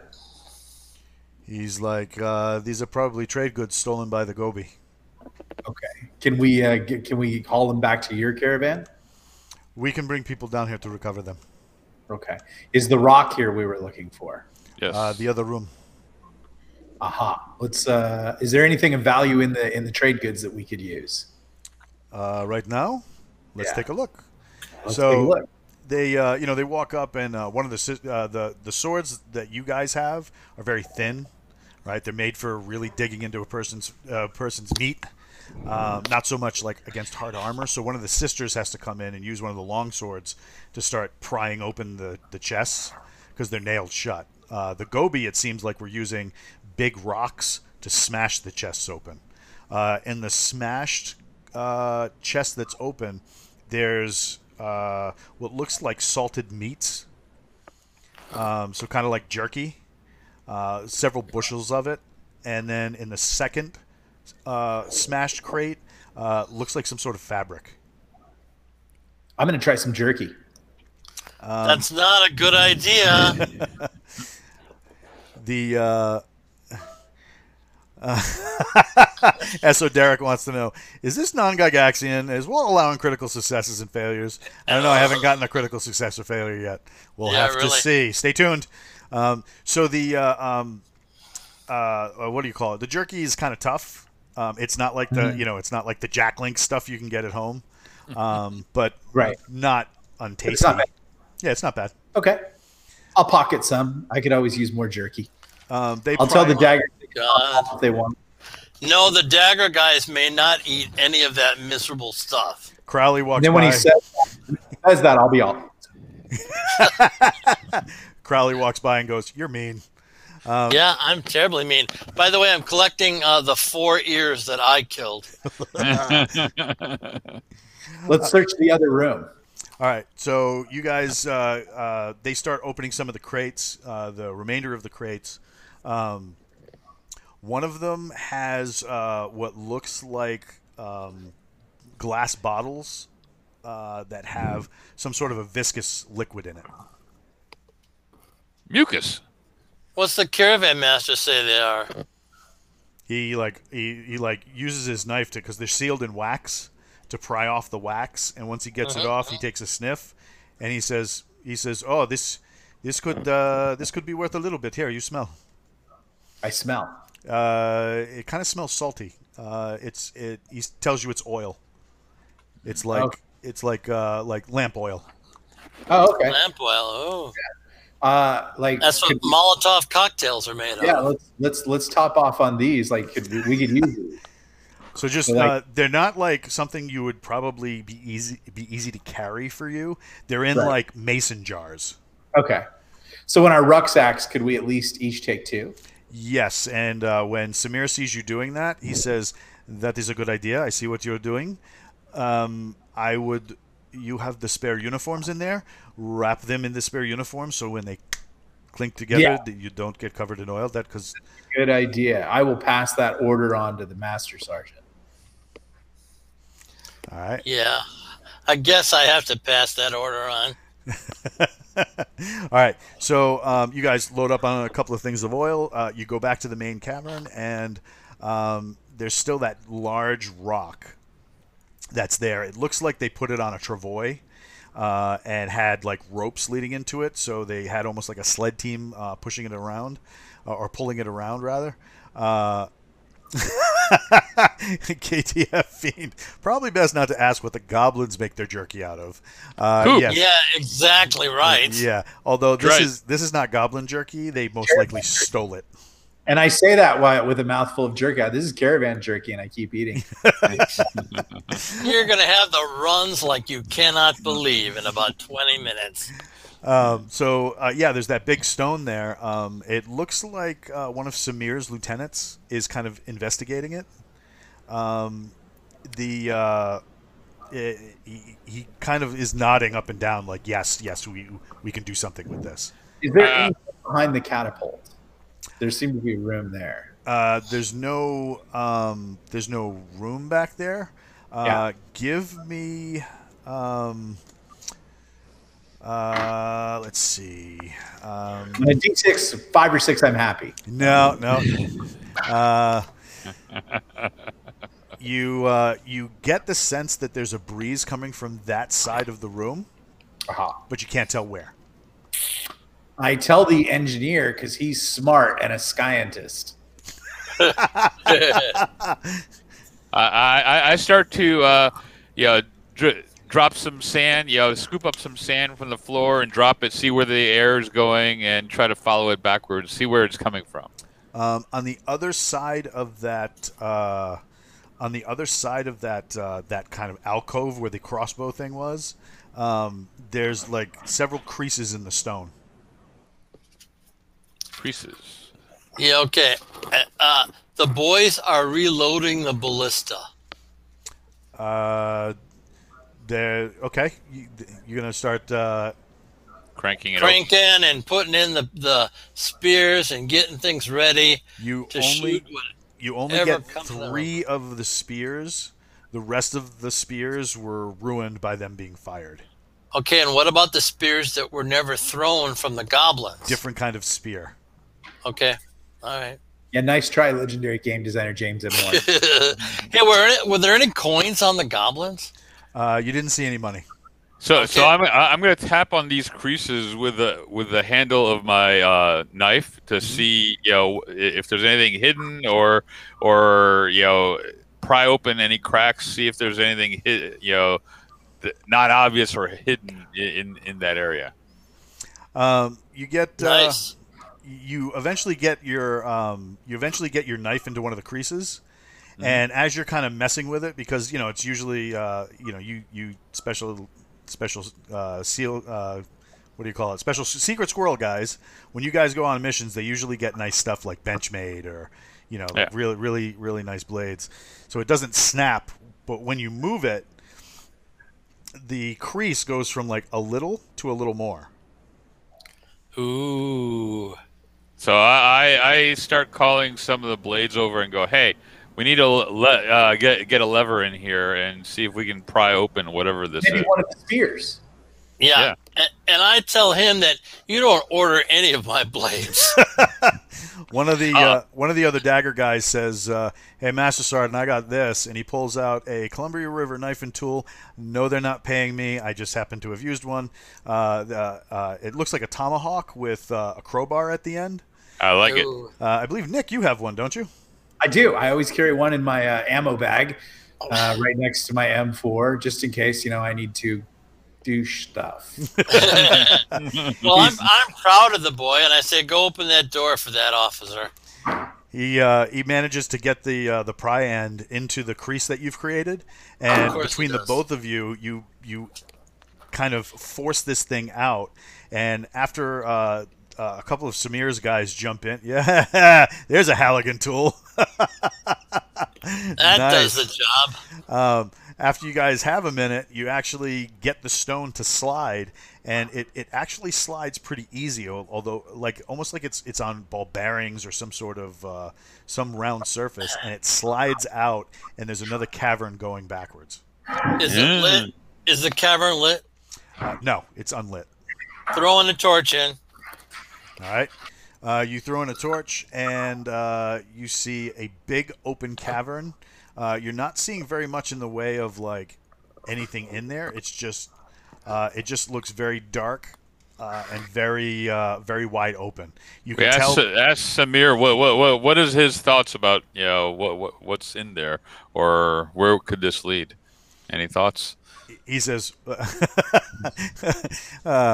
so yeah, you mean balls bearing. He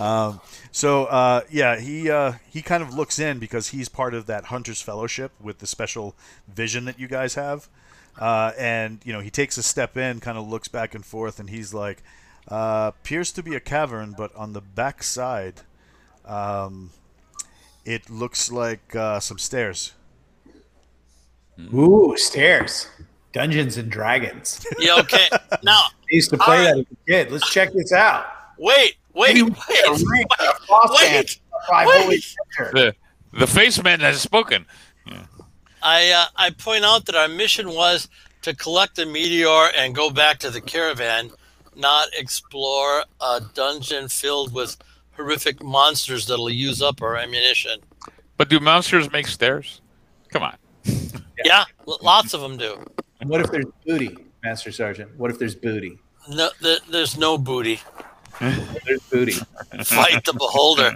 That was funny. I'm glad we could see people's messages. Yes. I would like to explore the stairs. Okay. So as you're walking over there, now you were part of that Hunters Fellowship, Right. Yeah. right? So the cavern is oblong shaped, and it's got the there we go. All right. So if you look like right down here, all the way over here is the stairs, right? Oh, nice. So it's an oblong shape, and around the corner, as you get to right about here, as you're looking around the corner and all along these walls, the walls along that side have pegs in them. Excuse me. And on the pegs are skulls, mostly human. There's a couple of like strange-looking skulls, and then at the base of that wall, almost like 20 feet deep, are nothing but bodies. Great. Fresh What about- bodies? Some of them, yes, but the what do you call it? The majority of them look like they've rotted, desiccated. There's not a lot of left. There's maybe 2 or 3 people wearing kind of like the clothing of the fishing caravan? village. No, Oh, no, okay. no. Like the fishing village clothing that you saw when you guys were in Savota Village. Okay. What about tracks using the Hunters Fellowship? Oh yeah, there's tracks everywhere. So yeah, a lot of them leading to those stairs. Any kind of tracks in particular? One of them catch your eye because the majority of the tracks here are goby. They're goblin tracks, right? So the goblin tracks make up the majority of the tracks in the room, but every once in a while, not trampled by the goblin tracks are like boots. What's your intelligence? Not high. Yeah, that's become clear to us all. I'm a 15. 12. All right, so yeah, you're slightly over the or right at the top of average intelligence, and you can tell that these are small. So you're probably a 10, 11 size shoe. Right. These would probably be like 6 or 7, Okay. Female. maybe. But they're definitely like shod boots, like combat boots almost. Okay. And in the correct shape for like human feet and whatnot. Yes. Well, I'm going to proceed down the stairs. Okay. It's actually up. Oh, up. Yes, I'm going to go up. All right. So you guys make your way. You start moving up. I tell the caravan master to summon the 20 archers, and they can follow the officer up the stairs. He says, "You're not going to send your men to protect him?" Eventually. He says, "Well, I have a few men here. We can send them up." And then, In the meantime, do we want people to start dragging that stone out? they're already doing it. Okay. Yeah, they're already doing it. So, all right, the stairs actually come up and then circle back around. So Okay. wherever you're going, it's almost like a second level, right? So you're going to be directly above where you were a few minutes ago. Okay. Great. I will proceed with caution and listening and looking at the floor for any tracks or traps or anything. So when I look up from like the base of the stairs, do I see the levels, or there's a roof, so it's clearly like a yeah. So nothing is visible. Is there a roof right above us? So Yeah, there's a roof, so you're not Okay. going to be able to see. It's not like a loft apartment, okay, right? It's more like you're in separate levels of a mine. okay, all right. So as you get about halfway up the stairs, you can hear voices, and they're talking about, I wonder if they're dead yet. And then a deep kind of like kind you might hear on a drill sergeant, really deep and raspy, says in the strange language that they're speaking, I mean, eventually we'll have to go down there and finish him off. But give it another minute. We'll see what happens. And if we have to chase them back to the caravan, it won't be that big a deal. Because that's probably who we're dealing with. We could set up a ambush for these. What do? As you get a couple more steps, there's the smell of smoke, kind of like wood smoke. And you get the scent of something like some sort of cooking meat. Okay. Using my jury rig skill as a pilot, I'm going to get out the 2 cans of oil, the two jars of oil. And using my IFAK and the things that are in there, the leftover stuff, I'm going to construct a quick couple of grenades. Ooh. Okay. All right. So kind of like sling grenades. So you spin them around and throw them? Yeah. I like that idea. All right. Yeah. So you fabricate that. Everything's going according to plan. You hear, do you guys hear that? And, the little raspy kind of goblin voices are all saying, like, in the negative. Like, no, I don't hear anything. And they're going back and forth. And he says, that's the problem. Neither do I. What do you do? How far is the landing above me? Can I get some sense of that? You think probably another 30 or 40 steps. So I'm going to rush forward, lighting them, and throw both grenades in. Okay. When you come out, the room is big. It's probably a good, I don't know, like 100 feet across. So it's pretty sizable. There's a couple of goblins on this side as you exit the stairs that are kind of hanging out in front of what looks like a pretty big brazier with a fire going. Sweet. So can I lob one of the canisters of oil that I have in my backpack towards the brazier, hopefully creating a conflagration? Were you following Nick? I was walking behind Nick. Okay.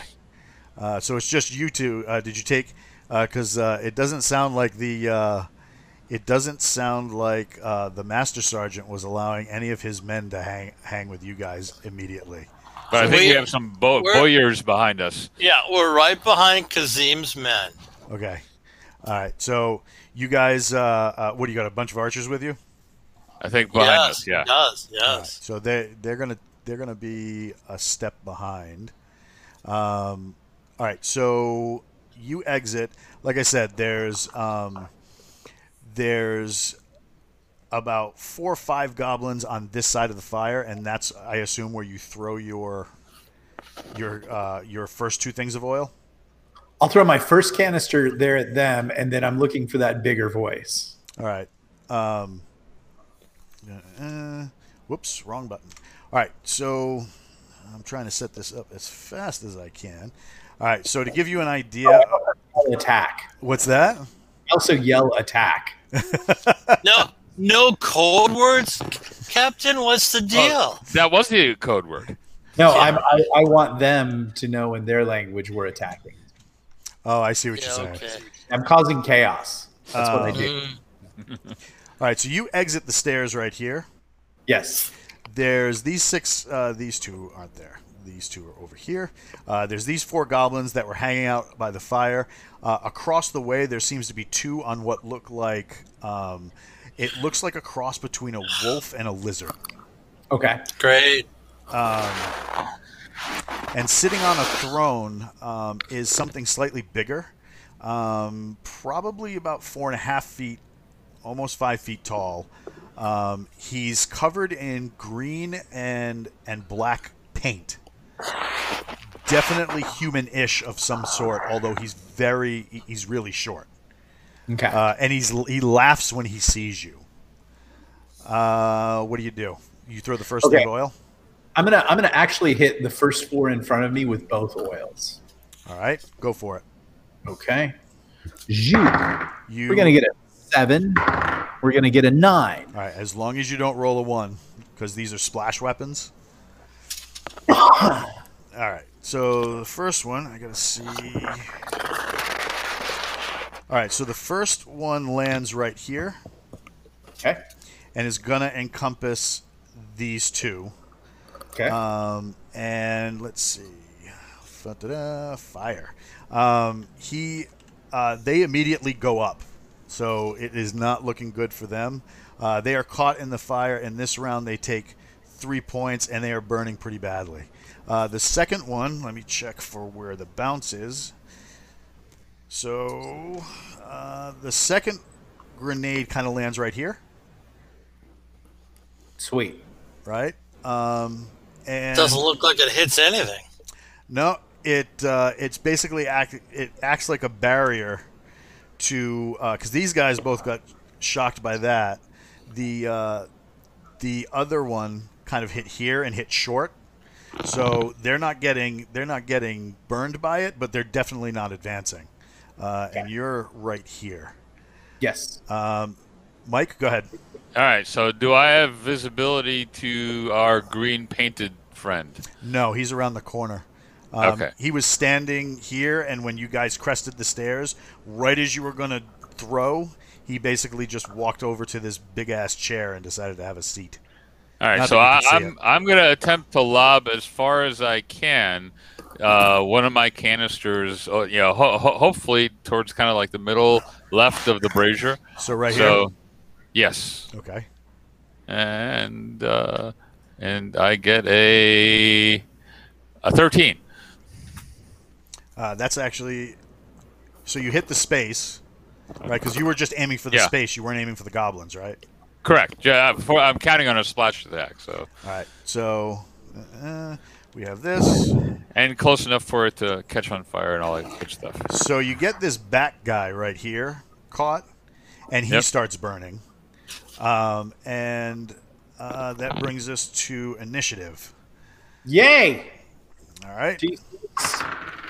5. I got a 1. All right. So Nick, you're up. What do you do? I'm going to fade to the right and order the archers in to start firing. Okay. Mike, what are you doing? I'm. Do I have any clear line of sight to any of our guys who aren't burning? Yes. So I'll take. I'll take a knee and aim for the two. I'll take 2 different shots on 2 different targets. right. And I get an 18 and an 18. All right. Damage. Who are you shooting? Whoever was closest, and I could see. I'm assuming I couldn't see the big guy. You cannot see him from where he is. Okay. All right. So damage would be a 7 and a 7. On the same or different ones?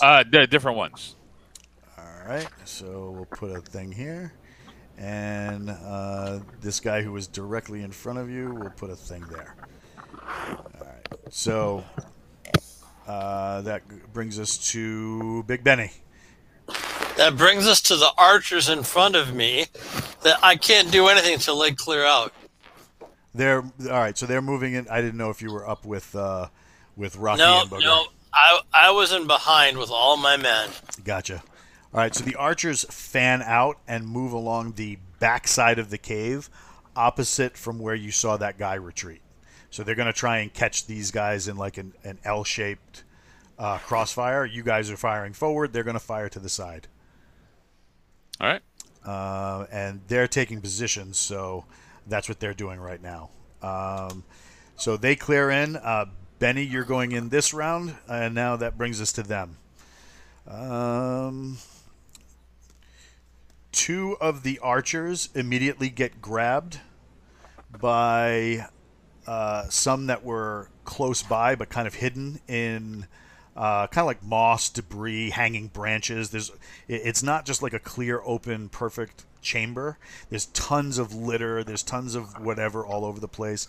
And 2 of the archers get grabbed and start getting messed up by 2 goblins that were kind of hiding back there. Damn goblins. Sergeant word a coward. The 2 of the ones that are not being burned throws spears. They go right in between you and Nick and Mike.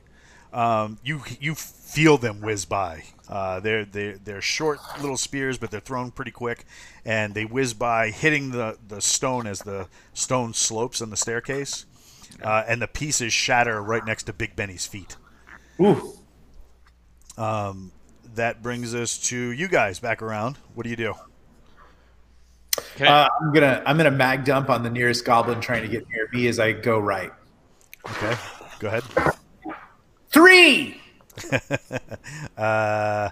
Nice. Okay, 16. What? 17. Oh, great. 19. Oh my God. In show of support, KTF Fiend. Thank you. Yes, thank you. So you mag dump, and it basically jukes and jives almost like a football player. Yes. Dodging around, ducking your fire as it's advancing towards you. Michael. All right, I'm gonna try to angle to see, can I get a visual on our big bad goblin on the far end? You can, but you're going to have to go on the same side with the archers, and you're going to have to stay behind Nick's character, because if you go in front of him, you're going to get shot. Okay, so can I do that and take a shot in the same turn? Yes, but only one. Okay, let's try to do that. And I will take a shot at our guy near the throne, I guess. Go for it. Rolling, and He is an AC 2. 19. Ooh. Damage. And 11. Okay. So the round impacts in his hip, tumbles him out of the chair, and he lands beside the throne. You hear him grunt from the impact, and you hear in English, "Are you freaking kidding me?"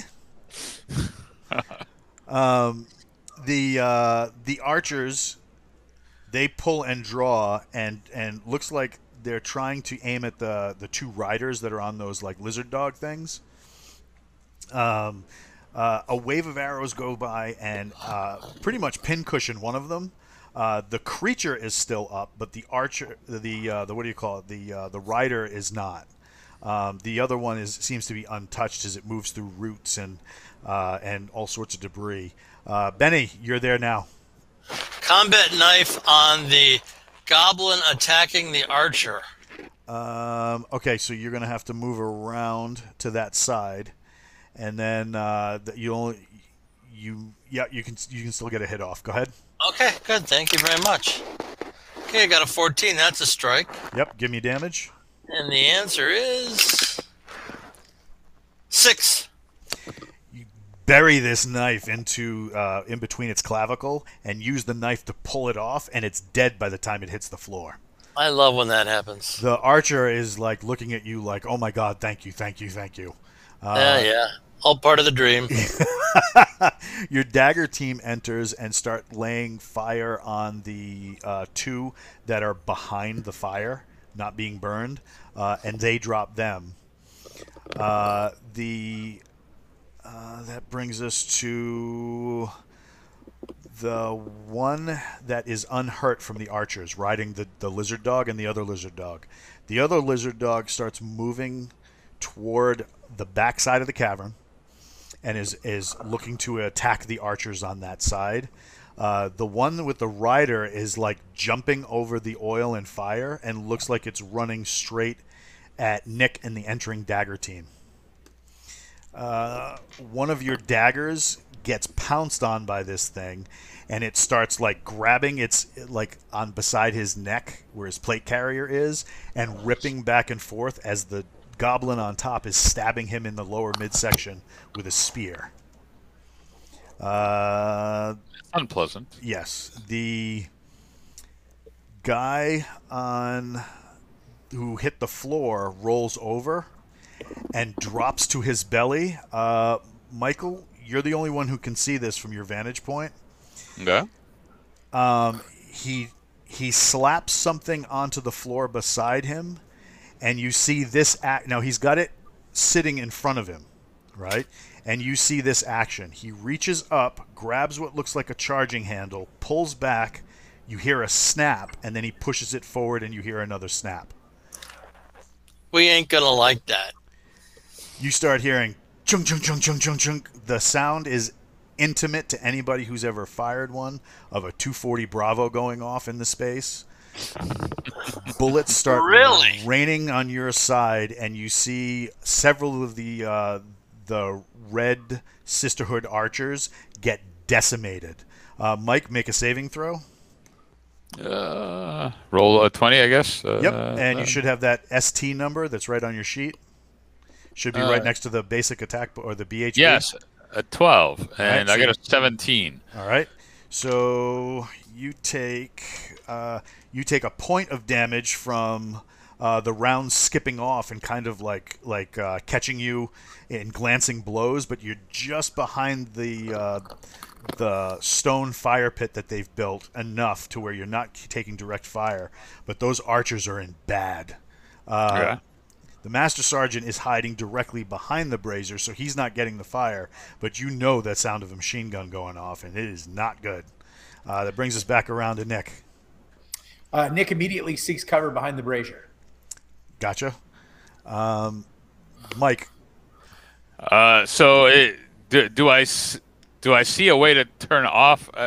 Do I know where the machine gun is? Is there a way for me to get to it? Whatever that guy did to arm it, is there a way to disarm it from where I'm at? It looks like what he did was that he had it behind or near the throne, and he slapped it down on the ground, rolled behind it, and is shooting it from his belly. So it's up on its bipod, and he is just dumping rounds. Okay, so I'm gonna take a direct shot since I should be line of sight. I should be able to go ahead and try to take him out. And I guess I get 2 shots, right? Yep. 11, which is a hit, and a 12, which is a hit. All right. And the first one is an 8, and the next one is a 6. He gets pelted with both rounds. You see him duck his head a little bit, and he looks like he's fishing for something on his belt. Big Benny. Okay, so I have 2 options. I look at that brazier. Can I tip that over on him? He's too far away. Okay, then double tap him. All right. What's his armor class? It was an AC2, but then something happened that you guys didn't see, and now it's not. So he's an AC. That seems fair. He's an AC6. Okay, I only got 1 hit, unfortunately. 11. All right. So you dump rounds again. So you throw a controlled shot group toward his area. One of the rounds skips off and makes that pew as it goes off into the distance. The next round hits him square in the leg, and you hear him scream. Right as he does that, it looks like he's holding something cylindrical in his hand. It's really hard to tell because the smoke is really piling up in this place. He rips something off of whatever he's holding and chugs it. Uh-oh. He's drinking healing potion or something. A healing potion. That would be a good time real quick to have James share with us his GaryCon schedule so that everybody can kind of get ready to watch the games that James is going to run. James, could you talk about that real quick? Yes, of course I can. Legendary Games, James M. Ward. On Friday at 10 o'clock Central Time, I'm running a Metamorphosis Alpha game, which was the first science fiction role-playing game. And then on that's Friday at 10 o'clock. On Saturday at 10 o'clock, I'm running a Crimson Hawk game. Actually, Friday night, I'm running a Crimson Hawk game as well with these boys in the game and a couple of guests from players who sign up for the game. And then on Sunday, I'm running a big Gam World game. Very cool. And you like to call Metamorphosis Alpha the first science fiction role-playing game. Yeah, because it is. Knight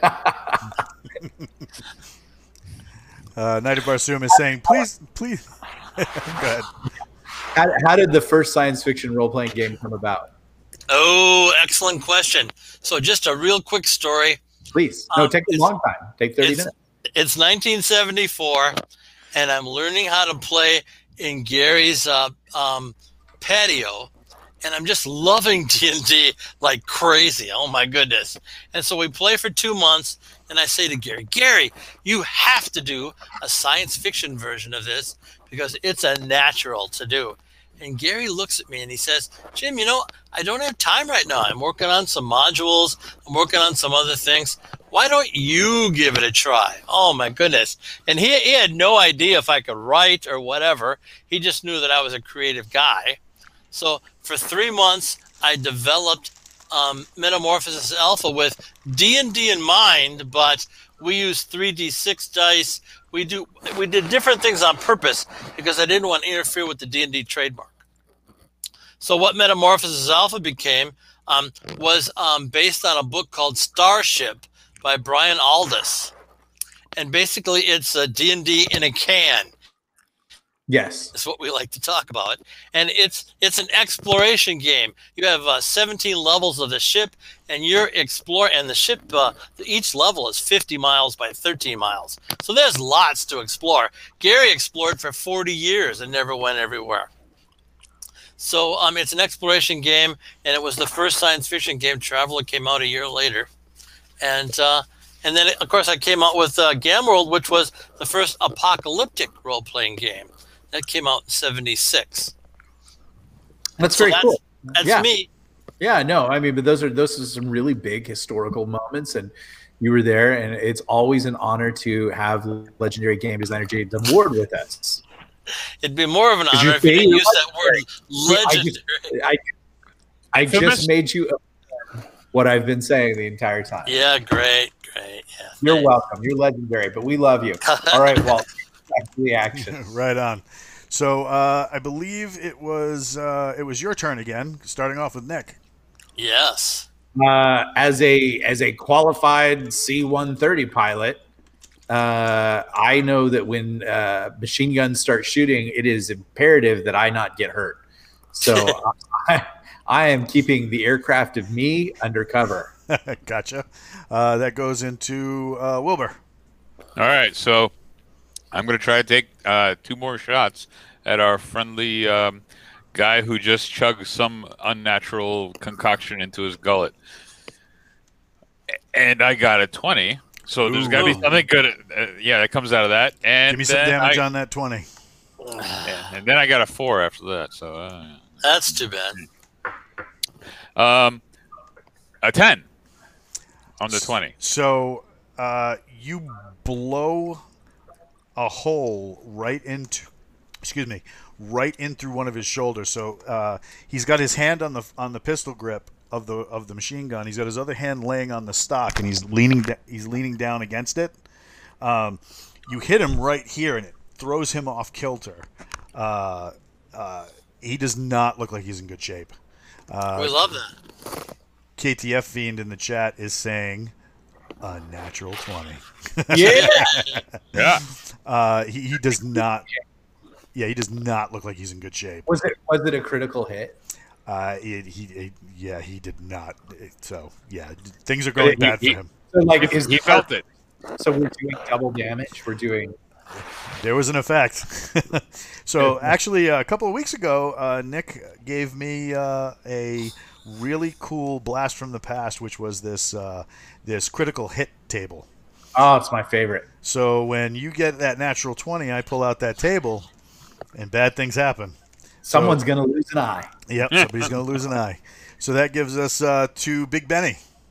I would like my 4 daggers to shoot before I shoot. I want to see what they hit. So in James M. Ward running, you would be giving them an order. I did give them an order. You wouldn't be giving them. You wouldn't be doing an action. You'd just be doing an order. I'd say shoot in code. Right. That's how you D&D. That's how you D&D. So the guy who's your grenadier, so he's got a rifle with a small grenade launcher on the bottom. Yeah. He lobs one over there. It detonates behind the throne and creates almost like a cyclone of destruction because of the overpressure of the grenade going off and the stone shattering and acting as shrapnel. The machine gun goes quiet. Ooh, I love that. Where, What where, about the other? go ahead. What about the other three boys? Oh, they were laying down fire, but that was the one that took. That was the incident that stopped the machine gun from firing. Okay. I'm running up to the dude, making sure he's dead with my combat knife. Oh yeah, when you got up there, he was shredded to pieces. Okay, I love that. I stand up, brush myself off, and congratulate myself on a well-conducted operation. Jeez. For a bronze star. Jeez. 4 of the 10 archers that you brought with you are dead. They were ripped into shreds by the machine gun. Of course. The goblins are dead. One of those creatures is still alive, but very hurt. What's the story with our big green painted guy? So you get up over there, you roll him over. He's got his head shaved all the way from the front to like the crown. There are weird runes painted on there. From the his eyebrows down, he's coated in this like green paint. Do you remember the old 1980s Conan movie with Arnold? Yeah. Right. You remember they went into that grotto and they painted themselves up. That's how Yep, he's yep. painted. He's I wearing With a reverse mohawk. yes, with a reverse mohawk. He's wearing leather breeches, but it's weird because like it looks like he's sewn pockets to the outside, almost like BDUs. But around his waist, he's got what looks like an actual web belt. On the web belt, he's got a dagger. He's got a couple of pouches just hanging out. But then he's got what looks like an old M-Biter radio. So this is like tech from like the early 2000s, 2005, 2006, somewhere around there. He's when you like smear the paint, he's wearing tattoos. But these aren't like the tattoos like you've seen some of the sailor tattoos from the village. It's simple things like anchors or a skull. This is like he's got like a whole half sleeve underneath that paint, and it's like modern tattooing like we might have today. Okay. The behind the throne there are 2 chests, and now that you're on this side and there's not as much debris like hanging from the ceiling, you can see there's beyond the smoke. There's another set of stairs going up. I cut off this guy's head. Oh, that escalated quickly. Yeah. No, I've seen these healing tattoos, and that's just not going to happen on this guy. So as things start to calm down, Samir comes up, and when he sees the guy, he stops, and it looks like he's seen a ghost. And Yeah, is that well- a former ranger? Does he recognize him? He recognizes him. He tells you he recognizes him. Whoa, who is he? He says, not all those in the Broken Teeth agreed with how they were living their lives. Some ventured onto their own. He was much taller when I saw him last. And like he starts like backing up, like the mere presence of being in this man's company is could somehow rob him of his soul. Knight of Barsoom throwing his 2 cents into the pot. So actually, I'm not a murder hobo. yes, the official title is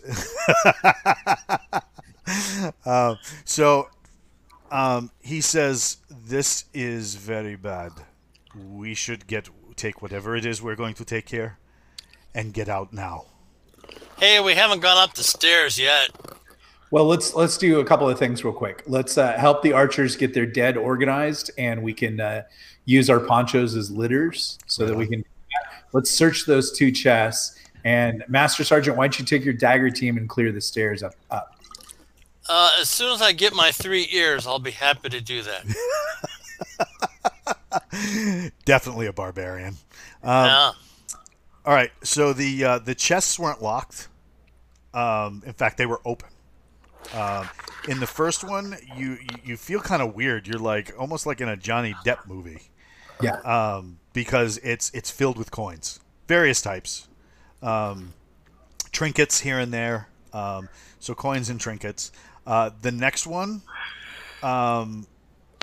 sitting on top, looks like a plastic drum that might fit to the side of the 240. But the entire chest is filled with rounds. Nice. Ooh, that's wonderful. But I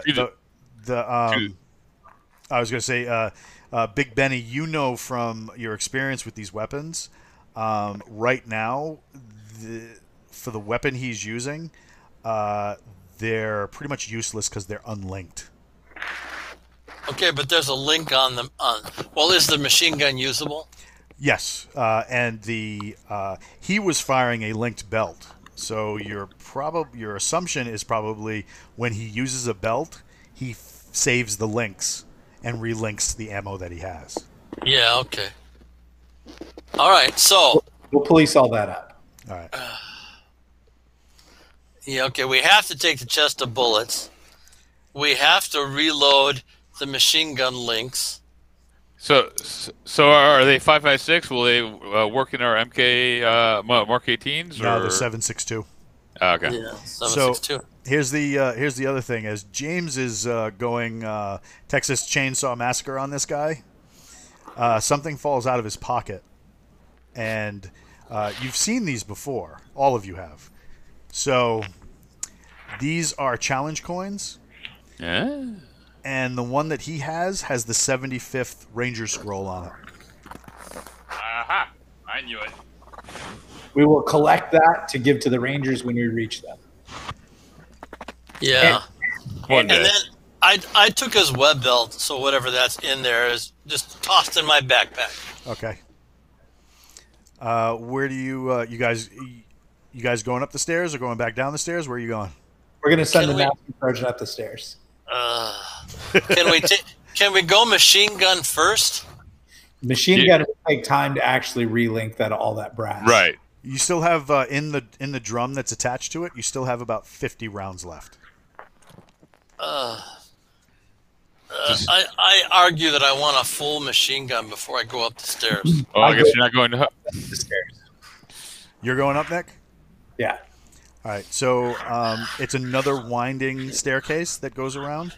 Less wind. It's more like a gradual curve. And when you get there, there's it stops in like a door. When you push up, it's like one of those trap doors to a basement. It opens and you get showered with leaf debris and branches and stuff like that. It looks like an exit to outside. Oh, okay. When you climb out, you look over and you can see below where the waterfall is. The river the small stream that feeds it is off to your left, and then you Okay. can see all of your forces down there below. Okay. Excellent. I will note that. I'll go back and check the throne one more time for anything secret or hidden. Give me a wisdom check at -2.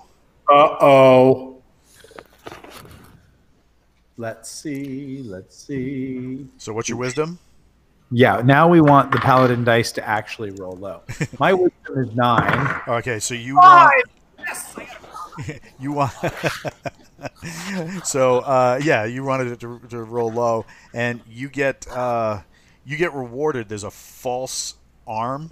There's almost like a drawer in the arm, and as you pull that out, there's a small felt bag in it. I will look in the felt bag. It's got gems in it. It looks like a set of polyhedral dice. Ooh. I like it. But as you're kind of examining them, Samir comes up and he goes, "That makes sense. How so? Do you see this? This is he used to play what was this game? Damage and Dragons. Okay. But he was also the Rangers used to call him Hip Hop. Okay. I do not know what the hippity hoppity is, but he holds it up to the light and they're translucent. He's like, these are most likely carved dice out of gemstones. Ooh. These are probably worth quite a bit of money. I shall keep them because I too played Damage and Dragons. He goes, I never noticed the appeal. There's plenty of Damage and Dragons out there. And he Yeah, really. Characters, and you can do stuff that you wouldn't be able to do in real life where we came from. Here, Dungeons and Dragons. We'll keep those. You guys make your way back to the caravan. You link up with more of the Red Sisterhood, who kind of act as security on the way back. So I do check the 20. I will roll the 20. You always got to roll your set of dice to know if it's good or not. You get a 16. That's good. I'll keep it. Okay. You eventually make it back to the caravan. They kind of circle the wagons. You guys are closer to the coast and near the beach. They said that inland is kind of dangerous. As you guys kind of settle in and they deal with the dead and they're helping out the wounded, the guy with the tattoos comes over and starts assisting you again, healing your wounds. Samir sits down by the fire that he's built, and he sits down with you guys and he says, so you saw the tattoos on that man's head? Yes. Yeah, here they are. He goes, I did, yeah. So anyway, he says, this is going to be a problem for us. We're going to need to double our speed so we can put some distance between us and this place. The fact that he's dead will alert some people. So there are people. The word in your language is dwarf. Dwarves. It was part of that Damage and Dragons game. Okay. Yes. They were dwarves in there. There were elves. There were dwarves. There were half orcs. Half orcs were part of the game. Some people say that the half orcs should, but technically, a really good race if you wanted to play a fighter or an assassin. Yeah. I'm going to be killing everyone that I see that I hear is a half orc. Every single one. Just so you know. So but here's an interesting thing. This guy wasn't a dwarf the last time you saw him. he was human, and that is now he's a dwarf. Now he was a dwarf. The Rangers here had the saying, "The ruin reveals." Yeah, that's why be careful, Master Sergeant. You're going to end up like a half orc barbarian. Yeah, we'll see, buddy. Man, to commit suicide. I look really hard at the Master Sergeant and see if his head. Hey, Walt, can you put up that graphic from yesterday to show James real quick? Yeah, maybe. We were talking about this on Talk, James, about D&D is racist, and you guys did some art in '82 of an orc. No, I don't have it up. I don't have it up. It just talks about how they can have blue skin and pink snouts and stuff like that. It wasn't what people try to say, so it was very interesting. All the orcs. Gary demanded that the orcs look like pigs. Yeah, because that's how it was in Lord of the Rings. Yeah. So exactly. He says, the Master Sergeant becoming pig-like. It doesn't appear to be yet, but you've only been here for about a little less than a week. I think Larry David.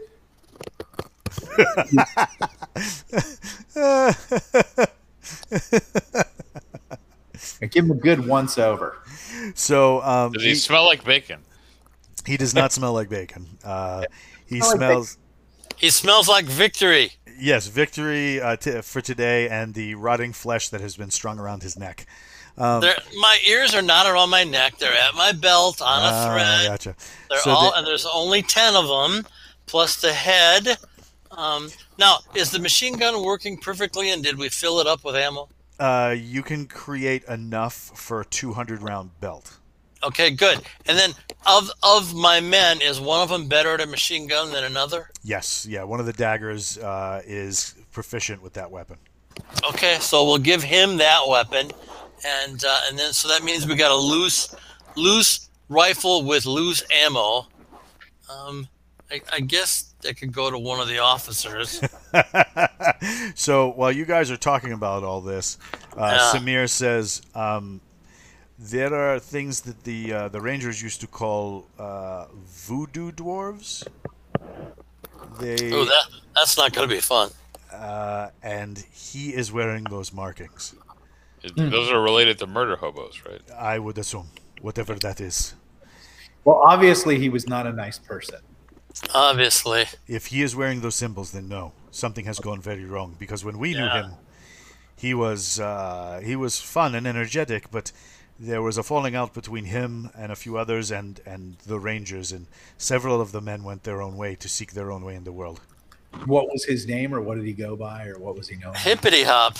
Yeah, he goes. They used to call him Hip Hop, Okay. but his name was Nathan. Nathan, the voodoo. And I cannot fathom what brought him to this, but the fact that he used the machine gun versus what he could do, we got off easy. Okay. That's disturbing. All right. And it's interesting. Nathan Hip Hop always sounds like a person you never meet, but your friend always tells you about. Oh, you know what Nathan Hip Hop did? He did. Nathan Hip-Hop. I wonder if he knew Corn Pop. Yeah, really. Yeah, susceptible to bicycle chain. Okay, then we will note all this. I think we're nearing the end of our session. Correct? We are, and that was where we were going to end it. As he tells you about the fall of Nathan, basically the guy that all the Rangers used to call Hip Hop, as he had turned into a dwarven voodoo user of some sort, and you can hear as the camera starts to fade out. You can hear funeral rites being done by the Red Sisters. You can hear the shore hitting the waves, and somewhere out in the darkness, more whispers, and that's where we'll call it. So we want to thank everybody for showing up in the chat. Thanks for McEldog and for 67 Indian dropping some subs in there. Sparky 68 following us. Vorkin 1313 following us. Had a lot of good interaction in the chat. KTF Fiend is saying, "Hey, great stream, all. Thank you so much for coming out, guys. We appreciate it, and we'll catch you next time."